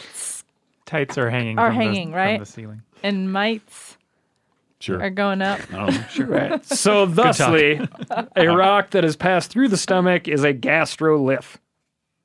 Or gastrolite. Can't remember. But yeah, that's the name for him. Yeah. Great story, though. I'm going to go read it afterward. Okay, great, Steve. I feel like I'm fairly checked out on it now. So the American alligator, there's some oddballs to this, but we're typically like a max of 45 years of age. Yeah. Yeah. But yeah, one thing I kicked around was like, we always call them dinosaurs, right? It's like living dinosaurs, Sure. living fossils, whatever. And they do exist in the fossil record, but like the American alligator that was here during the time of the dinosaurs was like 35 feet long. It was a little different. It was He's eating big ol' arrowheads. yeah, exactly. Do you know if they travel far distances in their lifetime or stay relatively local? Because then maybe Steve will go check out that water bottom. Yeah, no, home bodies. Yeah, But, yeah, they move with high water. There's a So clue. they disperse like kind of similar to beavers. Eagle Lake. Yep. See me run around with the arrowhead necklace. Even though you know where I've been. Oh, I want those megalodon teeth too. Yeah, There's so I'll much keep my down eyes. there. I'll bring you one of those. Yeah, thank you. We covered, I'm going to try to do this one quick. We covered how, like, seeing orange surveyor's tape out in the woods and how I think it's unsightly. So we always, like, tear it off and put it in your pocket. Got a couple letters from people pointing out why that's a stupid idea. A surveyor, so someone from the Forest Service, guy from the BLM, talked about don't just indiscriminately rip down surveyor's tape. It's often there because we're doing work. We're like marking timber. We're laying out trail corridors. We've paid people to go in and place said orange tape. And you responded with, well, that's not what I was talking about. And that, yeah. So stand corrected. And then they also had some examples of when they've put up a bunch of orange tape for a purpose and paid to get it put there, and then they come back and it is because someone done them the favor of taking it down. So bear that in mind. Only if it leads to a wallow should you. If it leads to a wallow, or you watch it for 10 years and it sort of starts to fade and turn white and drip onto the ground somehow. Then maybe it's time to pick it up. But then there's also apparently biodegradable flagging tape. Yeah, that'd which be one great. person encourages folks to buy instead of the plastic? Well, way back in the hunter safety days, they always said, consider using toilet paper for flagging. Yeah. Because then that degrades over time. Yeah. People be like, now, why would that guy poop up in that tree? Cal's dog almost died. Talk about that, Cal. So it's all controversial, and like the more I read into it, more there's controversy. Yes. So like flat out from multiple sources. Oh, dogs don't die from rattlesnake bites. Okay. It's like, oh, it's an anomaly. If a dog, all my years of being a vet, only had one dog die, and that got bit right on the throat. And it was an airway issue, not, it was a swelling airway issue. And then the treatment side of envenomation gets into some controversy as well. It's like anti-venom and the production of anti-venom type products on the market are very limited, and they're very expensive, and do they work? And it's been pretty fascinating studying up on this stuff because it all comes down to these biological factors that like we'll never know. Got it. It's like the dog. So my dog, for instance, I've been around a lot of dead and dying animals, and I'll tell you, I was seeing many signals and signs where I was like, okay, prepare yourself. This is going this direction. I've seen Cal lose a dog. Yeah. Damn near. It's not, I don't take it easy. I'm a sissy when it comes to those dogs. And so Snort got bit right on the ear, which is... it wasn't as bad as what's happening to it right now as Corinne tries to lift it into her lap. It was less traumatic. She's like, I'll take the rattlesnake, to be honest with you. It was less traumatic. That's just so good. And so this dog her biological system, she may be like a little more predisposed to react to anticoagulants, which rattlesnake venom contains an anticoagulant. And she bled profusely, like it's a highly vascular area. Ears bleed like crazy. But this like bled to the point where I had serious trouble stopping it.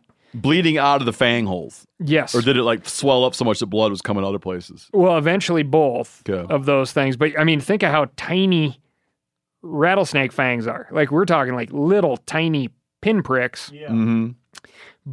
But the necrotic factors in venom made the meat around those little tiny pinpricks start to deteriorate fast, and then the swelling was almost instantaneous, and she started bleeding out of another spot on her ear and developed like this giant pus pocket, and then the hair was actively falling off, like sloughing off her ear. And this is all in what kind of amount of time? So she got bit just a little prior to 11 a.m. And she ran back to me at heel and had one little drop of blood on her ear. So you didn't even know that she'd been bit? I didn't. I walked over to confirm that it was, in fact, a rattlesnake, even though I was like, I know what this is. Because you saw her ear bleeding. Yes. So I was walking out. She was within my line of sight, but I wasn't paying attention to her. I saw her turn, go, yip. Oh, I see. Okay. And come back to me. But so you knew where to go look. Yeah, in a very casual fashion. But the thing is, like, I was well within even my poor hearing distance of the snake, and the snake hadn't rattled or anything like that, which kind of leads into this other conspiracy theory of rattlesnakes. It's like people are selectively harvesting snakes that rattle.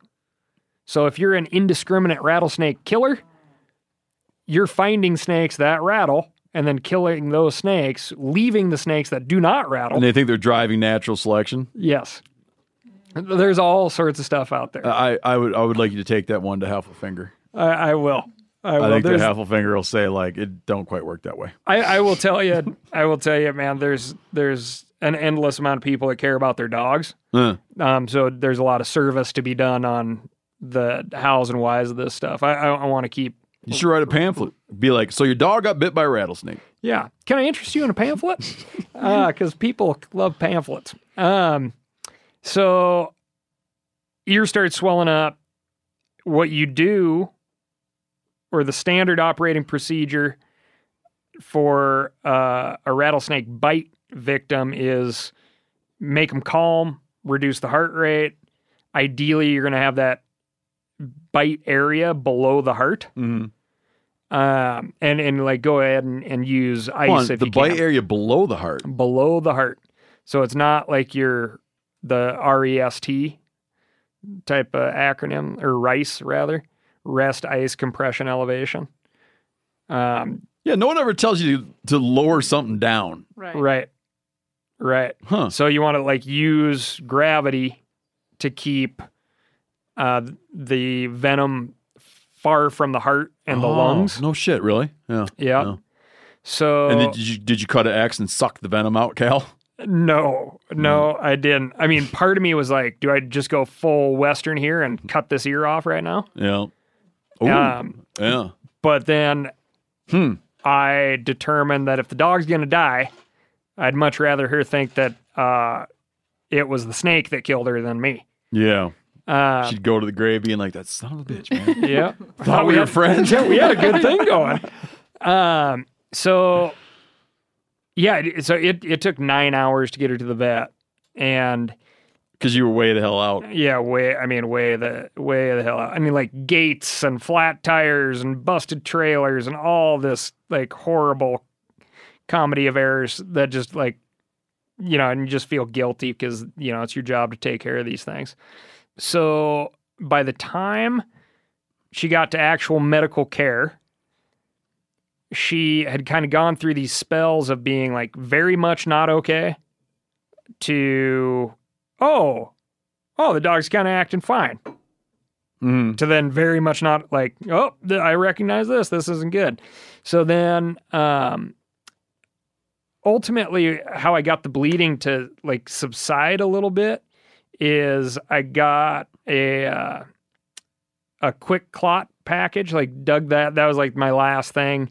I used every bit of material in my first aid kit and got that like plastered to her ear plastered to her head. And keep in mind, like that ear is like, if you like waved a feather on that thing, that dog would like scream as if she was being skewered. And, it was just horrendous deal. But we had this situation where she was like kind of going into shock. So, had a super highly elevated heart rate, had lost a bunch of blood. Her overall, ability to coagulate, her blood's ability to coagulate was basically like non-existent at that point. And then like things just kind of got more complicated. We were 9+ hours out from when she got hit by the snake. A lot of folks that you talk to say like antivenom's the most effective within 2 hours. And then you have this like law of diminishing returns, and it's very expensive stuff. And a dog this size, she's 47 pounds. She probably would have been hit with like 4 doses of antivenom, and they're 400. The type that she had is not like the crazy expensive stuff, and it's still $400 and some a bag. So this is IV solution that's pre-frozen. So we kind of had this talk of like, should she actually get this stuff? It's like hard to get. Some years it's just like non-existent. It can be kind of controversial because it's like places that have money can get it. Because, but it's like a supply and demand thing too. It's like places that don't have a lot of money probably don't have a lot of people that are going to pay for it anyway. Yeah. And so, I got her up to Sun Valley Animal Hospital in Haley, Idaho, where my previous dog that you mentioned, the big fish, received care, and I really liked those folks. So I got her up there after going through towns and calling vet offices and having people be like, nope, don't bring her here. Because of why? They're just like, yeah, doctors went home. I'm like, really? Well, why? I don't understand. Why would they not want the dog in there? I don't know. I do not know. So you're like, my dog got bit by a rattlesnake. It might be dying. And they'd say, no room at the inn. Yep. They're like, ooh, sorry. That's so weird. Like too much for them to deal with. Too much for them to deal with. Too late in the day. Like, geez, they must not take like whatever the Hippocratic oath is or something for dog people, man. But I mean, also keep in mind, like, there's a lot of folks that I've talked to who are like, oh yeah, dogs don't die from rattlesnake bites, right? And it's like, oh, well overblown. And I bumped into a cowboy on the way out, super nice dude who's like, hey, how's it going? Because I told you we trespassed through this ranch to do that sheep hunt. And so I felt obligated to stop and talk to this guy, even though it's the last thing I wanted to do. I'm like, hey, dog got bit by a rattlesnake. He's like, oh yeah, one of my dogs got bit earlier this year. God, I wish I could remember the exact words he used, but they were fantastic. But little cow dog, about the size of Snort anyway, got bit on the leg, which, as you can imagine, the leg's a lot easier to keep below the heart than the ear is. And he's like, yeah, I got real serene for a while or something like that. It was interesting choice of words, but the dog got real mellow for a while. Then she lost a bunch of flesh, but now she's fine. And that he didn't even consider trying to get that dog all the way out of there to a vet. And that does happen quite a bit. And everybody thinks their dog's super special. I obviously think this dog's very special, but from what I saw, I don't think that my dog's special. No, come on. So, I got to take Snort home with an IV bag full of fluids. And my place in Ketchum was vacant at the time, so I got to run up there and camp out on the floor, which is exactly how I moved into the place. You slept at the vet? I would have slept at the vet. I was like, oh, here's the deal. If you guys aren't going to monitor over the night, I'm with you. Yeah. I will. They sent me home with an IV bag, gave me the math on what they wanted to. With the anti-venom stuff in it. Not with anti-venom at that point. Because like we had this talk and there's this discussion of like where she's at, like near shock. The number one thing that we need to do is reduce her heart rate. Okay. There are some side effects that are possible with anti-venom, and it could be negative enough to kill the dog in the state that she's in. I'm with you. It's possible. Mm-hmm. And then we had just like this horrible night where I was trying everything I could to make the dog comfortable. The dog's like very much uncomfortable. Doing like a lot of, again, like dying, dead dog things, like trying to get up and move and then quitting. And then like, remembering that it had to be somewhere and then quitting and all these things. So eventually I unhooked her from the IV and she just crawled out, laid on my chest. And I was like, all right, like, this is the way you want to go out. This is the way you want to go out, type of thing. And we both slept for like an hour and a half. And at this point, her head is swollen, like all the way up. Like one eye is totally swollen over. She's in a lot of pain, a lot of discomfort. Her neck is fully swollen down into her chest. And then anywhere where that edema is, where that swelling is also very, very sore. Mm-hmm. Like, and she's like screams to the touch of it. And, it was just crappy. But then, I get up and the folks at the vet office were awesome. And they're like, yeah, we just come in at 8 a.m.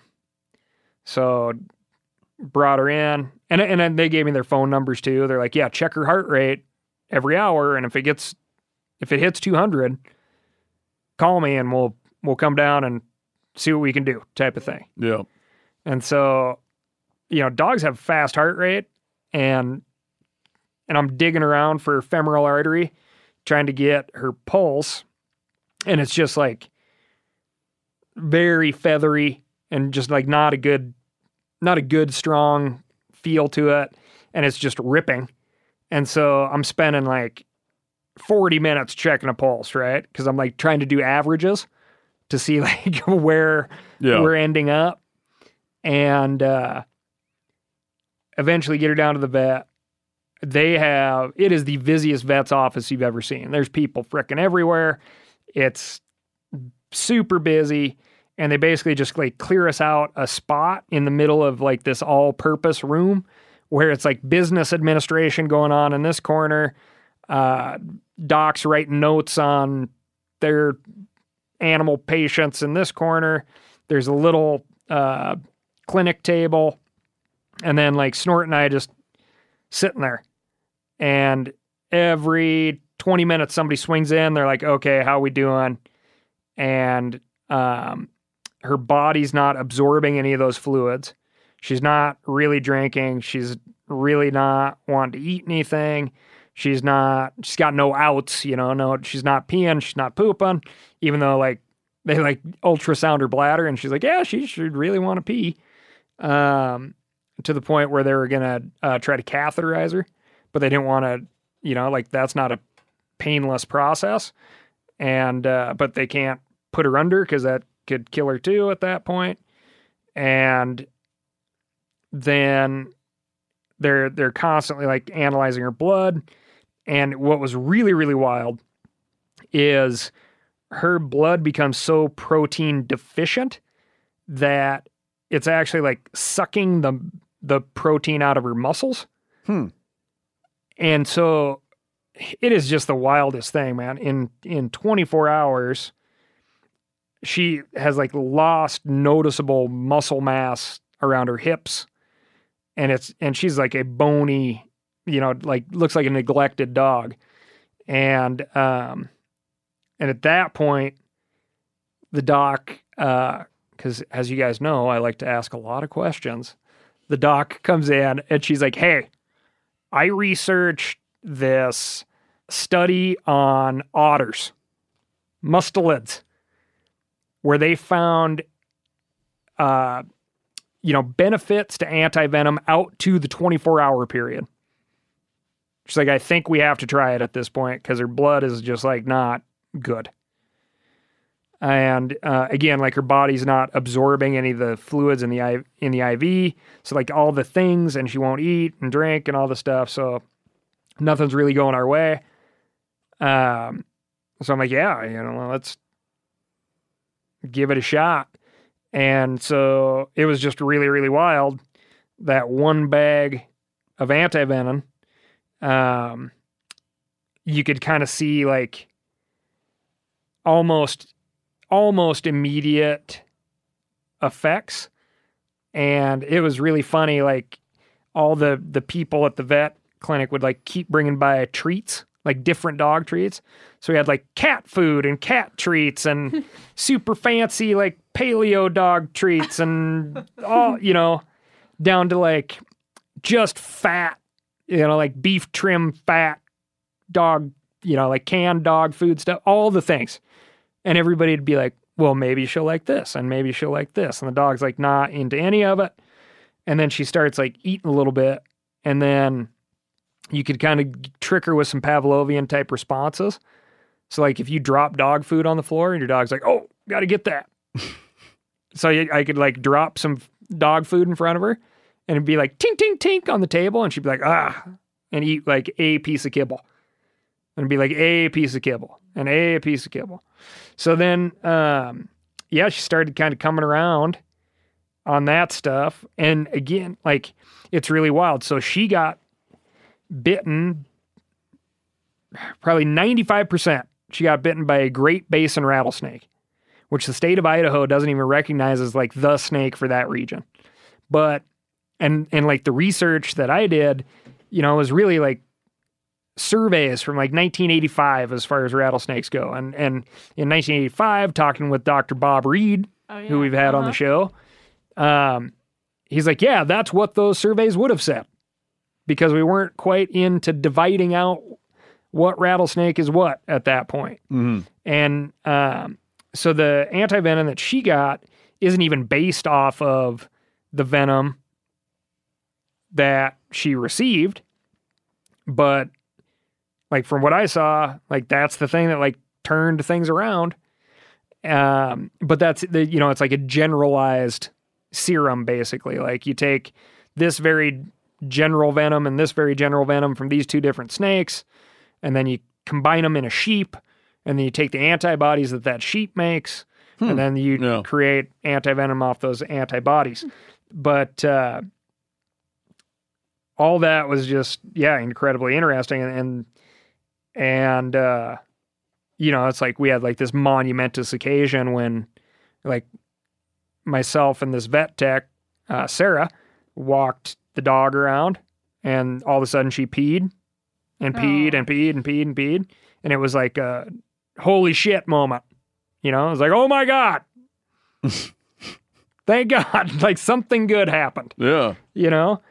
And then, just like lots of rest. And then it was like a holy shit, she ate something like voluntarily. And then it was just like this really wild recovery scene of like, she's doing better than expected after doing worse than expected for like this big crash. And then it was like, okay, now we can worry about her ear, like the actual site of the wound. And like, it was like this attitude of like, boy, it'd be great to save the ear, but if we don't, who cares? She's got two. And then one of the vets took a look, like this very seasoned vet takes a look at it, and he's like, just cut it off. Like, just, it's like, well, there's a lot of good, like, I think there's some good stuff there. And keep in mind, it's black. Like the ear is black. It's like crispy on the edges. It's got this huge pus fluid pocket in the middle of it. It's, like really black around the bite wounds. Mm-hmm. Like if you touch it with a little antiseptic cloth, like skin and hairs like sloughing off of it. And this vet, Dr. Heidi Woog, who was awesome. She's like, hey, there's some good meat here and stuff. And the senior vet, the most senior vet's like, you can take care of that thing for a month and we'll still have to cut it off. It'd be good for the auction house of oddities, man. Jeez. Desiccated snort ear. And it was like, well, so like you got to be a nurse for a month and you don't know. I'm like, yes, yeah, sign me up. Sounds so you're great. still in that phase right now? Still in that phase right now, but like obviously you're going to keep the ear now. Right? Yeah, like that. The pus pocket started draining. There's debridement is a super fancy word I learned for picking at scabs. Yeah. So there was a lot of like gently cleaning the ear and getting rid of like excess stuff. And then, yeah, I mean, it looks awesome now. And it's just kind of like a big bald ear. Yep. And, God, too bad dogs can't tell stories. Everybody, yeah. Be like, let me tell you what this jackass put me through. Because the dog get to the part where like overhears you talking about cutting its ear off. Right? Right. Like, and then guess what? Cal. It'd be so much better coming from the dog. So now, like, really right now, I'm like the most worried about having a bald-eared Labrador Retriever in like freezing cold water and air temps in January. Yeah, put a mitten on there. Right, a whole head mitten. Which all roads lead back to Garrett Smith, Dirt Meth, who was like, hey, call this buddy of mine. And he's got this company called Rex Specs, and I'm going to get a set of hearing protection, tactical hearing protection for her, which is like a head muff that has 2 big pads on it. Yeah. And he said you can remove one of the pads for hearing, and I can keep the other one on there on the bad ear for insulation. Yeah, no, that's a good. I wouldn't thought of that, but yeah, if you go out in like sub-zero temps, man, that dog's ear is gonna be cooked. Yeah, not cooked. The opposite of cooked. Yeah, exactly, exactly. Wow.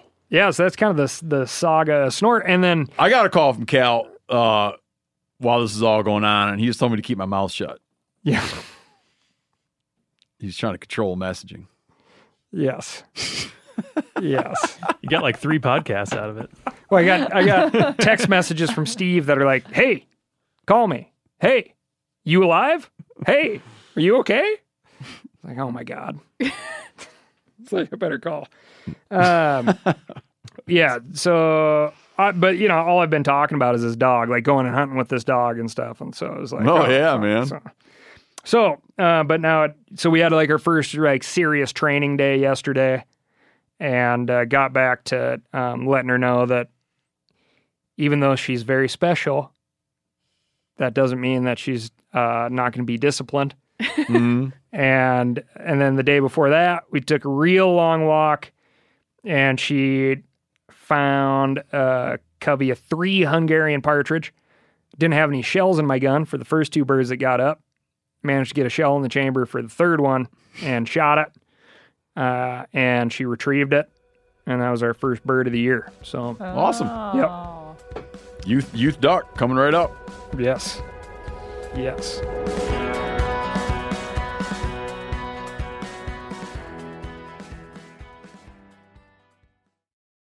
I want to tell you about an American-made success story and Black Buffalo's award-winning nicotine pouches. Black Buffalo was built by dippers with decades of smokeless tobacco use. Black Buffalo is all about the history and tradition of dip, but they understand the convenience and discretion modern-day consumers are looking for.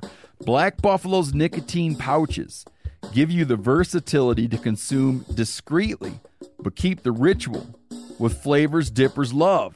Mint, straight, and wintergreen, all proudly made right here in the USA. Tell them, Chili. The reason I like Black Buffalo pouches is, one, they're very discreet. And what I mean by that is I can throw one in and almost forget it's there. And I prefer the mint pouches. So if you're 21 or older, consume nicotine or tobacco and want to join the Black Buffalo herd, head over to blackbuffalo.com to learn more. You can order nicotine pouches online. They ship directly to most states, or check out their store locator to purchase pouches at thousands of retail locations around the country. Black Buffalo Tobacco Alternative. Bold flavor, full pouches. Warning, this product contains nicotine. Nicotine is an addictive chemical. Black Buffalo products are intended for adults age 21 and older who are consumers of nicotine or tobacco. Hey everybody, I'm talking here about Montana Knife Company from our very own state of Montana.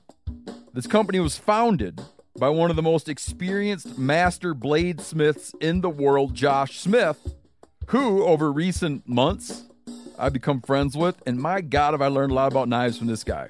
Just a phenomenal hometown company that makes world-renowned knives. Josh has been making knives for 30 years. You get one of these knives up and open it, it is sharp like something that came from outer space. And here's the deal.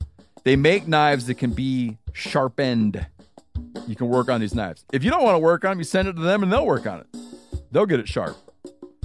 Phenomenal hunting knives. If you want to see them in action, we just did, me and John Hayes, the taxidermist, just did a video about how to properly skin a black bear.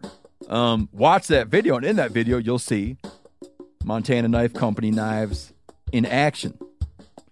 MKC products usually sell out in minutes of being released, which is true. But now, for the first time, they're dabbling with having knives in stock on their site. So right now you can grab yourself a Blackfoot 2.0 or the Ultralight Speed Goat. Use code MeatEater and you get 10% off your first order. Montana Knife Company. Working knives for working people. 10% off with the code MeatEater. That's a good deal.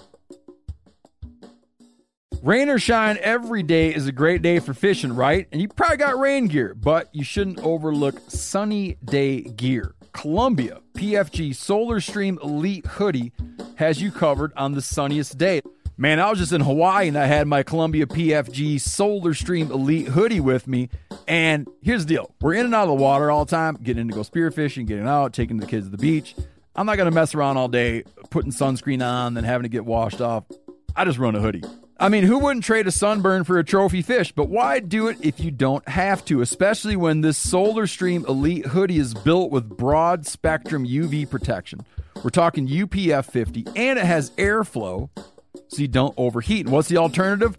Putting down the rod every half hour so you can slather on some sunscreen. Seems like an easy choice to me. So if you're going to be spending long days out on the water, and I sincerely hope that you will be, head on over to Columbia.com/PFG and shop all of their performance fishing gear. Okay, Jordan. Hi, Steve. You ever been bit by a rattlesnake? No. I was trying to find a good segue. I have not. But you grew up on a cattle ranch in Nebraska. Yeah. Where there are a lot of rattlesnakes. You do see a lot of them around. Mm-hmm. Yeah. Yeah, I remember going, like, when I was little, we'd go over, there was a couple dens that were in, like, along the creek bottom, there's, like, some pine trees, like, rocky outcropping type stuff that they like. And there was a couple pretty established dens, and I remember going in, and sure shit weren't hunting squirrels. No. And, freed up a lot of time. And, yeah, Dad would just shoot them with, like, 22, with a 22 with birdshot. At what time of year? Hell out of them. Oh, that was, like, in the springtime. Yeah. And then in the fall time, too, I think. Are your folks still in the cattle ranching business? Yeah, they're still there on the family place. You weren't drawn to that, though? Yeah, well, I'll go back. I think. Like you'll become a cattle rancher? Yeah, I think so. Oh, really? Yeah. Oh, that's good. I do. Yeah, I think so. But are your folks surprised that you became a hunting guide? Yeah, I think my dad thought I was like, maybe didn't know exactly what I was getting into. And when I think when I told him like, hey, this is what I want to do, he was kind of like, you like doing that, but are you going to like doing that for like a long time? Hold on, he was concerned that you wouldn't enjoy it, or he was concerned that you were being frivolous? He was concerned I wouldn't enjoy it. I liked hunting so much, he was afraid I was going to like overdo it, burn myself out. Got it. Yeah. Does he like to hunt? Yeah. What town in Nebraska is all this happening in? This is in Rushville. Okay. Northwest corner. So we're just by Shadron. How old were you when you started? How old were you when you started to hunt? Oh man, I shot my first deer when I was 12. I couldn't even tell you how old I was when I like shot my first rabbit with a little 22. But I couldn't have been, I don't know, 8. Is that too young? No. I think it was like then. Yeah, 8. And then there's pictures of me with a cork gun when I was really little, like trying to shoot turkeys out the window and whatever. Did you get any? I don't think so. Lots. Yeah. Apparently there was a time I was on a tricycle chasing turkeys down the driveway with a cord gun over the handlebars. Oh, got it. Yeah. So, That's what I've heard. but tell, like, more clearly tell folks about your guiding business before we kind of really cover off on how you got into the whole thing. Yeah. So, yeah, it's called Running Water Hunting. I started it basically when I was in high school, took a little hiatus over my college years, and then went back to it. Based out of Northwest Nebraska on our family cattle ranch. I lease a couple of ranches that surround us as well. And yeah, we just hunt deer, turkeys, and not really antelope anymore. But yeah, that's basically it. How'd you get started in high school? So I kind of just picked it up. So I grew up with always having other hunters around because like my, parents would have family friends or whatever come out. And they were always from out of state, but they would come out and there's like a yearly deal. And I think I would just annoy them mostly. But I always wanted to go and they would reluctantly take me, I think. And then we had an outfitter from town that leased the place for a little while. So then he was bringing in people and I would do the same thing. I would just go down and like hang out with them type of deal. And then... Were you bummed about that was your hunting spot, but then now someone was leasing it? Yeah. That was an issue at one point, especially when I got older.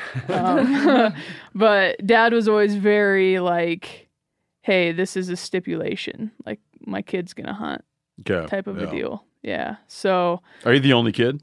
I have 2 younger sisters. Oh, okay. Yeah. But I'm the oldest of 3. So we, I started doing that. And then when that outfitter left, just decided it really wasn't his thing, then I thought, I can do this. And when I was a senior in high school, I booked hunters off of Craigslist, which sounds like a really safe thing to do. So what year are you talking about? This would be 2011. Okay. Yeah. And 2011, 2012. And so I remember there was like these 2 dudes, I think from like Missouri, really nice guys, booked for like $1,000, came out. But when you say Craigslist, like you ran an ad. Ran a freaking ad on Craigslist, yeah. As a high schooler. Very stupid. And the ad said what? I think it was just like 5-day whitetail hunt in Nebraska. With a high schooler. Call me up. Oh, I don't know if they knew that. Very interesting. Did you run like on the national Craigslist? I think so. Honestly, I don't even remember. No, I think it was just in the Nebraska Panhandle, like section of the Craigslist, Yeah. And then it said like 5-day whitetail hunt. Yeah, 5-day whitetail hunt with a muzzleloader. Like, what'd you charge? $1,000. Did you put that down? Piece. Yeah. That's hilarious. Yeah. With your phone number. Yeah, with my phone number, and they called me. Forget about allowance. They were like, money. this is either going to be great. Yeah. Or this is going to be really bad. Yeah, allowance money. Yeah, you tell your parents, that dishwashing deal? I got a business now. I'm buying the dishwasher. Yeah, I'm buying the dishwasher, yeah. So, yeah, they came out. How many calls did you get when you ran the ad? Dude, I don't even remember. I think... those were like the only 2 guys I think called and were like, hey, is this legit? And yeah, I wish I remembered that more. What'd you say? I just like told them the rundown, like, hey, this is what I told you. Like, this is what the deer like to do. This is how we like to hunt them. Like, you have a place to stay. Meals are on you. And yeah, come hang out. Did you put them up? Yeah. Yeah, we have a... this is my class schedule? We call it... Yeah, seriously. So you had to play some serious hooky to do this whole thing. Oh, yeah. Well, I always started, I tried to start the hunts on, like, get the guys in on Friday. Mm-hmm. Go, show them around. I would hunt with them Saturday, Sunday. And then they would kind of have the feel for the place. Kind of feel for the place. And then I would send them on their own for, like, Monday, while you Tuesday, ran off Wednesday. to school. Texting them in class and stuff, yeah. Like, keeping track. It was very Really? crazy. Yeah. That's so, like, enterprising. Well, the scary thing is, like, I just didn't think there was anything wrong with that. You didn't have any kind of, you had to, like, no licensing or anything. No, well, you don't have to have guide licensing in Nebraska. I got yeah. you. Were you I'm ever private. in class and getting a text message that's like, hey, come help us track this thing? I don't think that happened. No, they each shot a buck. I remember, and it died like right next to their, like, easy to get to. You could And they were happy drive a customers. Yeah, they were super pumped. I still have them on Facebook, I think. So those are your first two clients. Those are my first two clients, yeah. And then where did it go from there? That's a great man. story, man. Yeah. So right when I graduated high school, we had another, like, an outside outfitter come in and offer us up. And that's when I just... Oh, you got displaced again. I did get displaced. And that's when Dad was like, you need to focus on college instead of probably this situation. And how do you argue with that type of deal, I guess? So I did that went to college, and then... Studied what? So I studied ag business. Okay. Yeah. And so I went... Not deer business. No. So then this is where it gets interesting, because when I was in that same, like, senior year, when I was trying to start this outfitting business, I was also really intrigued with, like, filming and doing that kind of thing. And so I'd started writing for, like, a little self-filmed website, and so started kind of my media business, if you will, then as well. And when I got to college, I started filming buddies and, like, just putting together little videos. And I was at a show, and there were some guys like the Preferts that have, like, the blue, like, ranch equipment, like bucking chutes and stuff like that at the rodeos. They have a company producing ranch equipment. Yes. Yeah. Yeah. It's called, the whole company is called Prefert. And I have a cousin that is a rodeo judge, knew them, brought them in. They had just started their own TV show at the time for hunting. And so kind of got in with those guys. And then they knew of this other company out of Cody, Wyoming, that's like a gun manufacturer. And I saw them at a hunting show where we were actually trying to sell hunts for this other outfitter that had leased our place. And I just went up and, like, started talking to him, and the guy's like, if we ever look for a videographer, we'll let you know. And of course I'm like, never going to hear from them. And they called me in, like, August that year and wanted me to start filming sheep hunts for the show in Wyoming. Because they were guiding. That was crazy. I mean, how the hell many sheep hunts they going on? So that first year, I think I filmed 2 or 3. And then the next year, I think I filmed like 6 in Wyoming.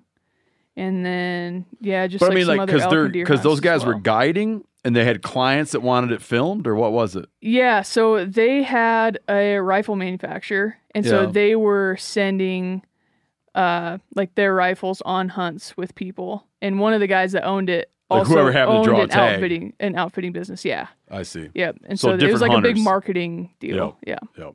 Different hunters all the time. Yeah. But you started documenting those trips. Yeah. Yeah. So I started doing that. So I went through my first year of college, and then my second year I went through see how this go. I started my second year. I was just about ready to start my junior year of college, my junior fall, and they offered me this thing, like, to go and, like, film for the fall. Well, I'm like, I can't do both. I can't go to college and film. And I don't think Dad was very happy at first with that decision either, but I just, like, dropped all my classes in college. Really? I went and filmed, for the show for the first fall, and then I went back to college for that spring. And then that's it. I haven't been back. Your parents pissed? I need to finish. No, I don't think so. Not now. You're going to go finish now? I've done okay. No. Yeah, what's the point now? Probably nothing. Do it when you're like 80. Yeah. If you get bored. Mm-hmm. You're not going to want to sit in a class now, man. No. Once you get a taste of not sitting in there, you're not going to be able to sit in there. Yeah. So I ended up going. This goes back to the hunting a little bit. The outfitting business. That outfitter that came in from the outside, kind of had a falling out, and he moved on. Falling out with? Just kind of some landowners in the area. Gotcha. Just, like, wasn't meshing type of deal. So he moved on, and then we didn't have anybody coming out to the ranch anymore. Well, by that time I had taken a full-time position with that TV show in Cody. So I had moved. And so then I started running water hunting, like, officially as an LLC, and I just booked people in as semi-guided. and they would come in. I would like have all the tree stands set and whatever during the summer and run cameras as much as I could. And then my dad would just kind of show them around, like, hey, this is where you park. I would send them Onyx pins with where to go, basically, like where the stands were set. Yeah. And then I just ran it as a semi-guided for those couple years. And then I ended up quitting the TV show and I moved back to Nebraska. And Why'd you quit the TV show? Just to go focus on other stuff? Yeah, it was just time to go. You know, like I had been there full time for 2 years and actually filming with them for like 4 seasons. And it was just, had run its course. You're like on a salary? Yeah, I was on a salary. Okay. Yeah, for a couple years. And going to 8 to 5 job kind of sucks. That was an 8 to 5 job? It was, yeah. It was an 8 to 5. And then like I would film, and then even when we weren't filming, like I was still expected to be in the office. Just doing all the post-production and... Yeah, I would do like everything that I filmed, I pretty much did all the post on. And then, you know, there was a couple other people that worked in there as well. But yeah, there was a lot of downtime that I didn't really need to be in there, you know. Yeah. And I just wanted to get back and I guess help Dad with the ranch too a little bit, and just it was just time to move on. So did your folks play hardball with you at all? Were they like, "Now, Jordan, this is like a reasonable cut for your folks as far as like you don't get to just charge money and we don't get a piece of the pie." Oh yeah, no, I pay a lease for sure. Oh, so they don't give you like they don't give you like a friendship deal? Oh, I think that I get a friendship deal. Okay, but you're still paying. Yeah, absolutely. Yeah. I wouldn't get a free ride for sure. And then like I go back now and I help Dad like hay all summer. So then I think there's a little bit of trading that goes on for like work for a lease, you know. But then you kind of like you gradually start doing like more guiding though, right? Yeah, more. I mean, like more involved once you were back there. More involved, yeah. Then that's when I started doing like fully guided, including the meals, being there all the time, and I mean, essentially being able to charge more for that. And how are you finding? When you went back to start doing it more seriously, how would you find customers or clients? Honestly, a lot of it was word of mouth.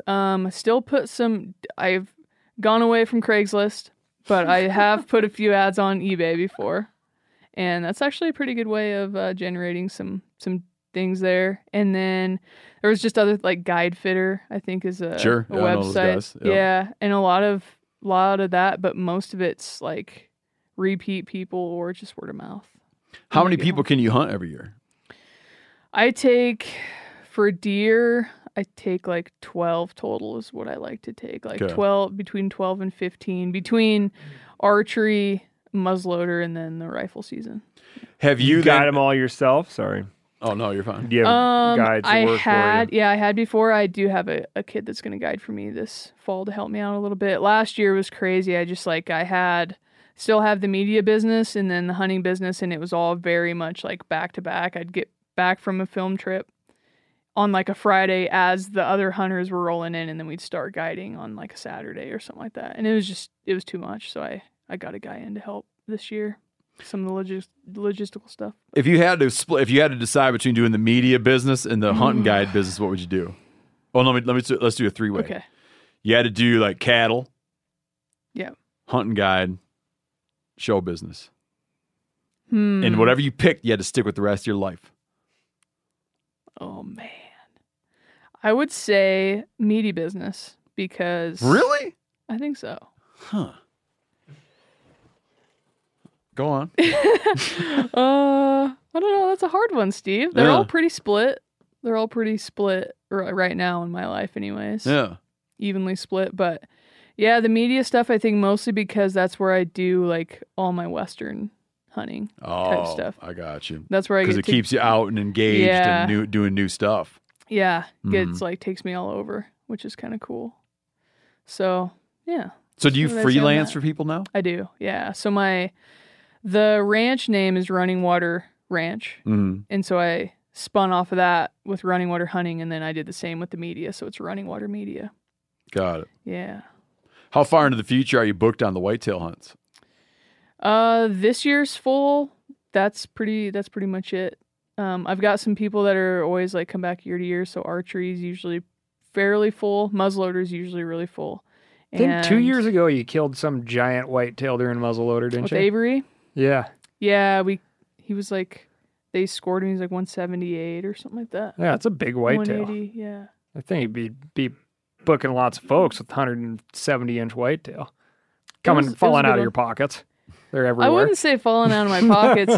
I really try to be like conservative with selling some of these hunts, like especially on the size and stuff. Just, like we do have some mule deer too, and our tags are good for either, but there's some guys that have called me and said, I want a 180 mule deer bust. And I'm kind of like, yeah, you don't want to come here then. Just because that's not fun.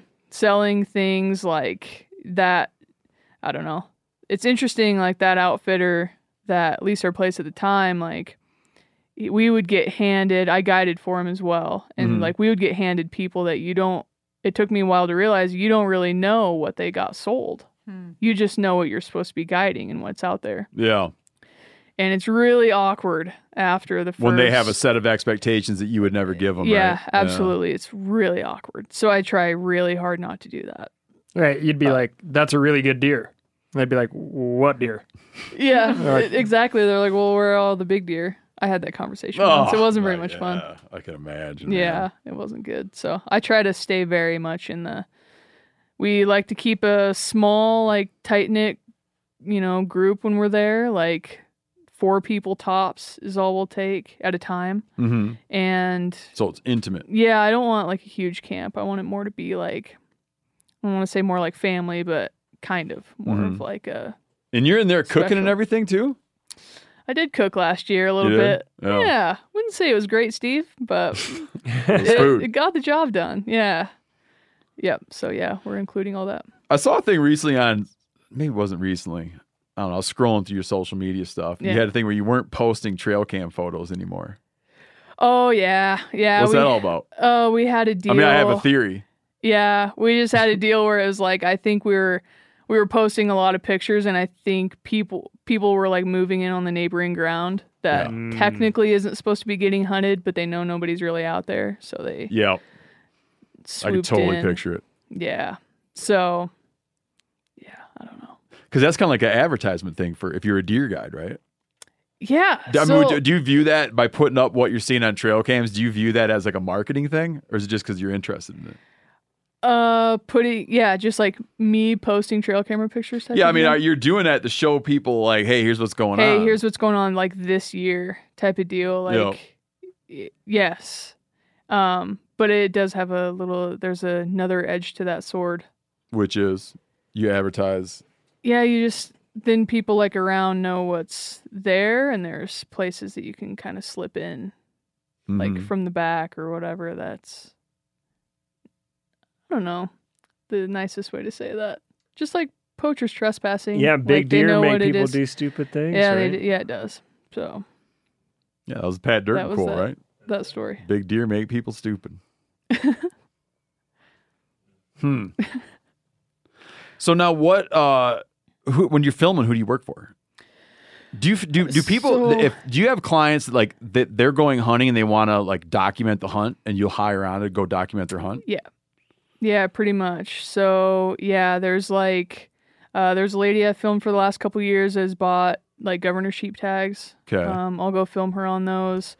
Like rockslide.com is a website that I've written for a long time, and they wanted to start doing just doing good films of their hunts to help, I think, with their, brand and image and stuff. So I'll go do those.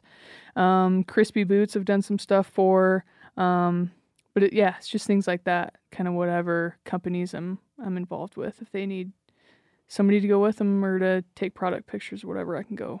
Gotcha. I can go help. Yeah. Go ahead. I was going to say, how'd you flip that from, because normally it sounds like you're behind the camera, you're guiding, but you just got done with a pretty special hunt where you got to be behind the gun. Yeah. How'd you flip that one? That got flipped. Yeah. So that was a deal through Sig Sauer, who I started working with a couple years ago. Yeah. And so they've got a rifle coming out that we wanted to do. We wanted to do a hunt, like kind of around what the rifle was intended for. And it's just a really lightweight, packable rifle. And so kind of threw a pitch out like, hey, this is what this thing is made for. Like, why don't you send me on a sheep hunt?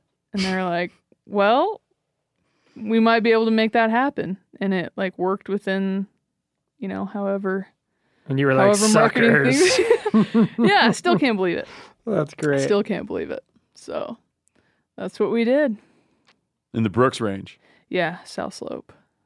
Yep. Got an outfitter that I actually found the hunt in January. He had a couple cancellations. Found it off Craigslist? Yeah. No. That one was word of mouth too. It was? Yeah. Did you have fun doing that? Yeah, it was awesome. It's totally coincidental, but I was looking into some hunts in the Brooks Range, talking to some people, and the Brooks Range right now is not in good shape. I should say the sheep in the Brooks Range are not in good shape. Mm-hmm. There's a lot of not good shape sheep units in Alaska right now. Is that right? Just some string of bad winters. But you're like the sixth person that I've talked to that had an unbelievably good sheep hunt in the Brooks Range this year. I don't know if I would say it was like unbelievably good. Right. Well, it was basically the opposite of like yours for weather and whatnot. It sucked for most of it, but it was fun. Did you see any other rams besides the one you killed? Yeah, I mean, I saw probably 6 legal rams. Did you really? 5 or 6. Yeah. What the hell's wrong with that sheep hunt? We saw them all like 2 days before season, the day before season. Yeah, and then like we found one in the middle that we ended up blowing a stock on, and then the one that I ended up killing at the end was with another legal ram. So, yeah, but we just had a bad string of weather. It was low visibility. Yeah. For pretty much the first day was good, and we had a ram that we'd been watching the previous 2 days give us the slip, and thought, no worries, like we're right where their home is, like we're gonna just pick through here and find them. And then the next day it was pretty much like 0-0 on visibility and raining for I think until like 5-6 o'clock that night. And then the next day was a whole day in the tent. The day after that was most of the morning in the tent. We got to move a little bit, and it broke that afternoon. We ended up finding a ram that was super cool, but we just like the way that we had to go in on him. We couldn't see exactly. I didn't think anyways we could see exactly where they were bedded once we got around into the top, and just took a lot of time to do that. It's just moving in that country's hard, as you know. And they ended up going through a saddle underneath of us as we were trying to go through the saddle to them. So we basically passed each other. And I think we were like 200 yards from them, but it was so steep that you just couldn't see, how those hills like have a lot of creases in them, and they ended up busting out. So that was, and I told the guide, I was like, I've blown a lot of stocks. That one was the worst, I think, hurting one that I've ever had. But then we spent the next 3 days in the tent, and it was just snow. Oh, isn't that just the most frustrating thing on the planet, man? Oh man, yeah. Burned up a lot of inReach battery on that deal. So yeah, we had that. We were doing that one time, sheep hunting, and no one brought a book, but my brother had thought to bring a book. And there was 3 of us, and he cut his book in thirds. And since it was his book, he got to read front to back. I had to like start in the middle, and then get my third later. So you had to read it like in portions, Oh man! But man, sitting in the tent is painful. It sucked. But I don't know. I think we've done 3 doll sheep hunts together, and I feel like that's been a part of every single one. But every time it makes you mad. Oh, yeah. But you got to go in expecting it, that's why you go for 10 days, because 5 of them you probably can't see anything. Yeah, exactly. And it got to a point where, like, even if you wanted to, like the guy told me, he said, I don't know, most of my clients, he's like, we would have left 3 days ago, because it was just like they would have got burned out. Yeah, they would have got burned out. But where are you going to go? Like, walk to the airstrip, but it's still, they can't come get you. Right. Yeah. So you're just going to like stare at wherever that is. And sit at the airstrip eating freeze dry. Yeah. Yeah, 3 days. Yeah. So finally it was the 8th. No, it was the 7th day of the hunt. We woke up to snow, but everything was like clearing off, and it was starting to get nicer. And made our way down this spine, and we were starting to figure out our exit strategy, because that was a Wednesday and we were getting picked up on a Friday morning from the airstrip, and we're still a ways away from the airstrip. And so we're on this ridge, like right up in the rocks with the sheep. Our guide finds 4 rams across the valley on another mountain. And he's like, I think we can, he's like, I don't know if we can get there and back to the airstrip, but that's kind of our only option. So he's like, it's up to you. Like, I think we can get there and get this all done, but, or at least get close to him. Or we can stay up here and keep picking around trying to find sheep. But he's like, either way, we have to be at the airstrip Friday morning. So at 8:00. So you like figure out, you know, kind of what you think we should do. And I'm like, I would rather go after those sheep. And all of our eggs were going to be in that basket too. Like, it was a little bit lower on the mountain. They were probably the only sheep in that mountain that we could see. So I was like, I'd rather go over there and screw it up and not get one than sit up here and wish we would have went. So he's like, F it, we're going. And it was like, we left there at 5:00, had to go through the brush line and then back up through the brush line and all that. And we were 1,000 yards from the sheep at 1 a.m. And they were still bedded where we left them the last time we saw them. So that was nice. And so we threw out sleeping bags on a really steep hillside and just tried not to freeze to death. And it was light enough that we could start like kind of moving, and you could really tell which ram was which at like 4:30 in the morning. This Thursday morning. Yeah. So we watched him for quite a while, and it was like, of course, the coldest night that we had was when we just threw sleeping bags on the ground and like didn't have anything. It's like when the storm breaks and it's really clear outside and nice. Yeah. It was cold. Super cold. And so we watched him for a while. They ended up bedding out on this like rock cliff thing. We weren't going to be able to make the approach we wanted, but it was kind of getting down to crunch time. Like, we need to move and do something. So we came up with this plan, moved in. And then our packer, we left back, and he was supposed to be giving us hand signals. And we never could see him, but it turns out he could never see the sheep either. So that, I guess, all worked out. But we moved in and knew. What do you think was going through his head? Like, do I just doing good? Yeah. Yeah, that's tough. I don't know. But yeah, we just had like a couple pretty defined like rock outcroppings that we were pretty sure we could get to and be like 200 yards from the rams or so. But we could never see them the whole way over. So we were just hoping that they were going to be there, and we like snuck through, and all those rocks are like, you know how they are, just that they don't have a home. They're like always, rolling, making a lot of noise. So we just tried to be as quiet as we could. And I remember it was like this big rock slab that had a crack through the middle of it. And the crack was probably like 2 foot wide. And the guide poked his head through. And I remember being like, I expected him to see him really fast, and he didn't move. And I'm like, oh, they're gone. Like, they backdoored us or whatever. Like, they're out of here. And about that time, he put his head down and he said, oh shit, 100 yards. And I was like, all right, we're close. And they were just moving out. And so it was 4 rams pretty much in a row, in a line. And they were just like moving across the rocks. And it took the guide a little while to figure out like which one. There was 2 legal rams. The one that I really liked and the one he thought was the oldest, his lamb tips really flared. And that was obviously, that's super cool. So he finally told me which one he was. And then he was just calling out. I remember he was calling out ranges. He would just be like 180, 200, 210, 220. And I'm thinking like that little fold that they were in was not really that big. I'm like, if they stay away, like pointed directly away from me the whole time, like I'm not gonna get a shot. Like, we're gonna get this close, I'm not gonna get a shot at him. And about that time, it was like 220, I think, was the first shot. He just kicked a little bit, quartering away, and I put it like right in the last rib, and it came out his armpit. And then that was my sheep. Great, man. It was cool. It was super cool. What are you gonna do with that? It's gonna be a full body. For the auction house of oddities. She's like,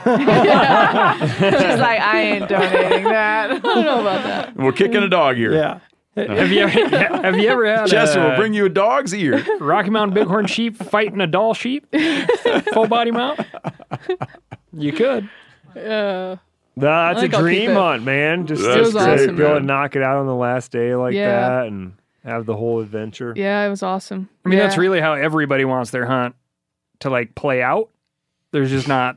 In hindsight, they In do. hindsight, they do. Not Right? everybody, Yeah. Cal. There's plenty of people I think that would say, I'll kill him on day one. Blow the steam off my cup of Yeah. coffee.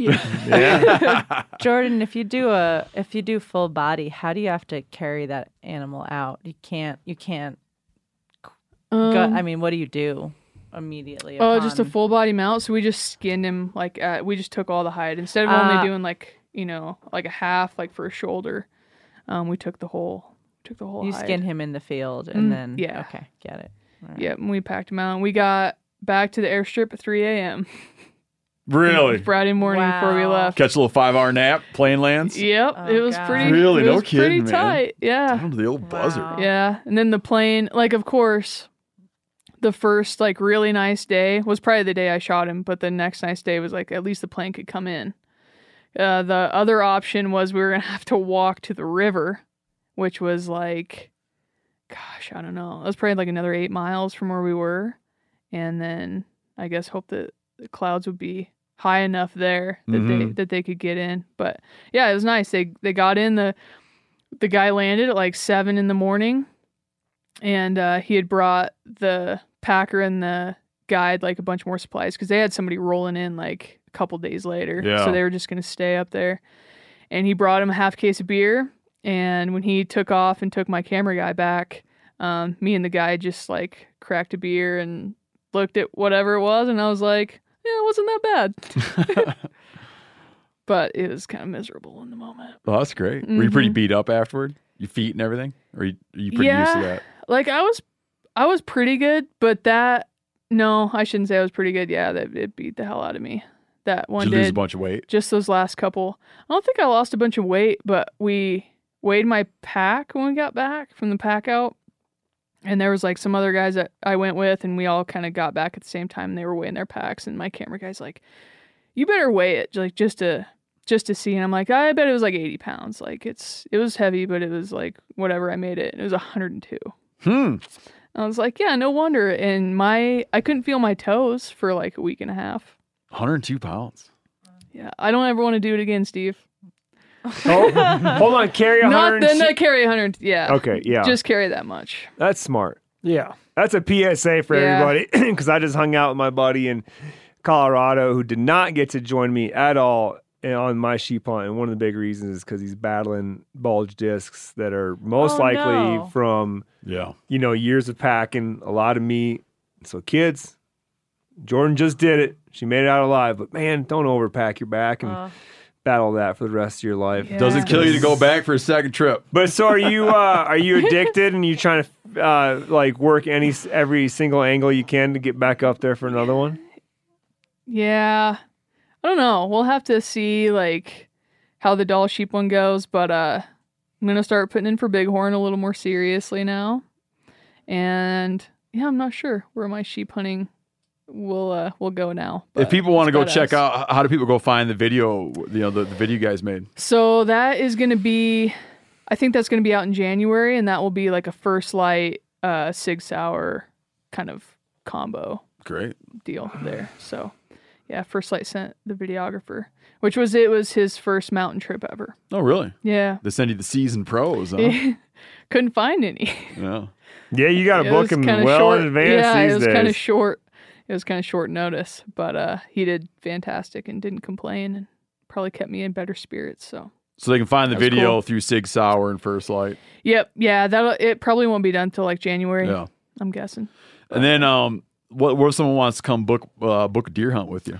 Ooh, so runningwaterhunting.com is the website. You can kind of get the full rundown there, and then just really through my Instagram at Jordan Budd. And what's the Craigslist ad heading for the most part? I've moved away from Craigslist. Moved totally away from Craigslist. Yeah, I have. I think that's probably the smart Smart thing. Spell out the Instagram deal because you got like a little underscore or some shit in there, don't you? Oh, I do have a dot. Jordan.bud. Yeah. Yeah. Well, people will find you. Yeah, they should, hopefully. And then They should hopefully be go able book to. it. And then you guys book turkey trips. Book turkey trips. 2022 is pretty full already. Yeah. What kind of turkeys people you got were there? really purebred Merriams. Okay. So that's like nice. native Miriams or Yeah. Yeah, not the hybrids. We're out of the hybrid zone. So Oh, that's cool. yeah. Super white tips.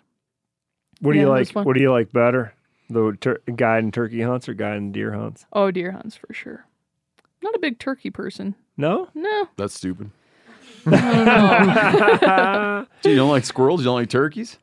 I never said I didn't like squirrels. I just haven't dove into squirrels. Man, I'm gonna come out and hit them squirrels and turkeys. Do you like hunt your whitetails on the ground more than in a tree?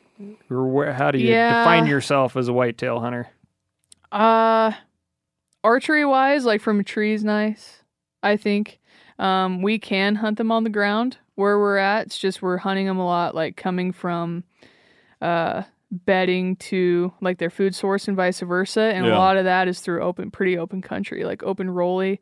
It's really hard to do, but it's doable to get close to them when they're doing that. So like muzzleloader and rifle, like absolutely, that's the way I'd like to do it. Like we blind hunt for muzzleloader and we can for rifle. Honestly, we haven't really had to for rifle because we usually fill like on the first day or two. But for muzzleloader, like I really prefer to be on the ground, but we'll put you in a blind if it's applicable. And I think it is. It's like a very, very effective way, especially with, a lot of our clients are coming from back east. They haven't really stalked anything before. Mm-hmm. So it's all really like new, and that like ambush style of stalking is really fast paced, and it's trying to just get out too ahead much. of stuff and yeah, too much sometimes. So Do you have do you know about deer that at the end of the year, even though you got all those clients, at the end of the year the deer gives you the slip, like you never find it? Or do you usually if it's out there you're gonna find it? Usually if it's out there we're gonna find it. But like that deer that Tanya Avery shot that you were talking about a few years ago, I found him. I had one trail camera picture of him, and then after I got the trail camera picture I went in to try to glass him, and he popped out of a cornfield and was walking along it. So I saw him. That was like mid-August, and we didn't see that deer again until we killed him December 2nd. Oh, okay. So there's a little mystery out there for you still. Yeah, for sure. They definitely, like those big ones especially, like they know how to slip around, especially like right in the middle of season, it seems like. Later season in December when everything's really coming into the fields and it's like a major food source, it seems like we get a lot of bucks show up at that time of year, and a lot of new deer that I've never seen before, which is kind of cool. So, but you guys also get some pretty good, still get some rut activity early December, don't you? Yeah, we do. Yeah, that can be a really good time for that rut activity, and then Nebraska's rifle season runs right in the middle of the rut, pretty much that third week in November. So, yeah, we can hunt the rut a lot. I mean, it's pretty much September 1st through December 31st. You can be hunting deer in Nebraska. Man, I think you're gonna book up. I think you're gonna book up some trips, man, off the show. I hope so. It's really fun. I'm telling you, like the hunt's fun. Like we see a lot of deer usually. And you'll cook them a burger or something. Yeah, I'll cook you a burger. The crock pot is my friend. Like make a little chili. What's the Jordan Bun specialty where you're like 100% on Tuesday night you're gonna like dinner because I'm cooking my pulled pork, I would say. Okay. Yeah, not bad. Mm-hmm. She'll throw in a free pulled pork sandwich. Yeah. When you book a trip now. Yep. I think you're gonna book some trips up. I hope so, man. Yeah. It'd be and when people come out, you help them. You get all their meat packaged up, or to get it all set so they can bring it home with a processor or whatever. Yeah. So in the previous years, we haven't had a processor around, so we usually just help them like quarter it and get it ready, however they can get it home with them. Whether that's like mostly it's just like we try to debone it and do like all the things for CWD and whatnot. But we just put it in a cooler and they check it on the plane with them. Got it. Or we've got it frozen completely solid before and shipped it. Yep. Do do things like And that. if they want to do something with their head, that they bring it home, or you have like a person you bring it to. So a lot of people have just been they like doing the Euro mounts. Yep. That's been really popular. So I've got a buddy I went to high school I call them freedom with. mounts. The freedom mounts? I like that. Remember how they had to rebrand French fries during the Iraq invasion? No. Oh yeah, Freedom fries. Yeah, France wouldn't get on board with the Iraq invasion, so they rebranded French fries as freedom fries. No We way. I don't like calling them Euro mounts. We really taught them. Yeah. Oh no, that changed their tune. Yeah, for sure. I don't like calling them Euro mounts. I like that. Yeah, freedom mounts. Freedom Yeah. mounts. So if you would like a freedom mount, I've got a buddy I went to high school with that's in town that does a bunch of them, and then he'll get them done and ship them to you. So then we don't have to like worry about the brain matter and all that Got it. stuff. It can be kind of really easy, like a painless deal for the getting everything back to him. So, Great. Book a hunt with Jordan Budd, man. yeah, that would be awesome. She doesn't overbook the place. No, It's good hunting. Get you all squared away. it's fun. Yeah. You're not mean to him. No, No? not most of the time. She hesitated. She might be a little mean to you. She's like, oh. If you move too much, She might be a little mean. I don't know. And tell everybody again where they can go find you. Probably Instagram is the best place at jordan.bud Okay. on the Instagram. And I think that's it. Runningwaterproductions.com is my media business. And tell the outfitter business again. Runningwaterhunting.com. All right. Thanks for coming on. Thanks for having me, man. I hope you get some business. Let's go, people. I hope so too. All right. Thanks, everybody.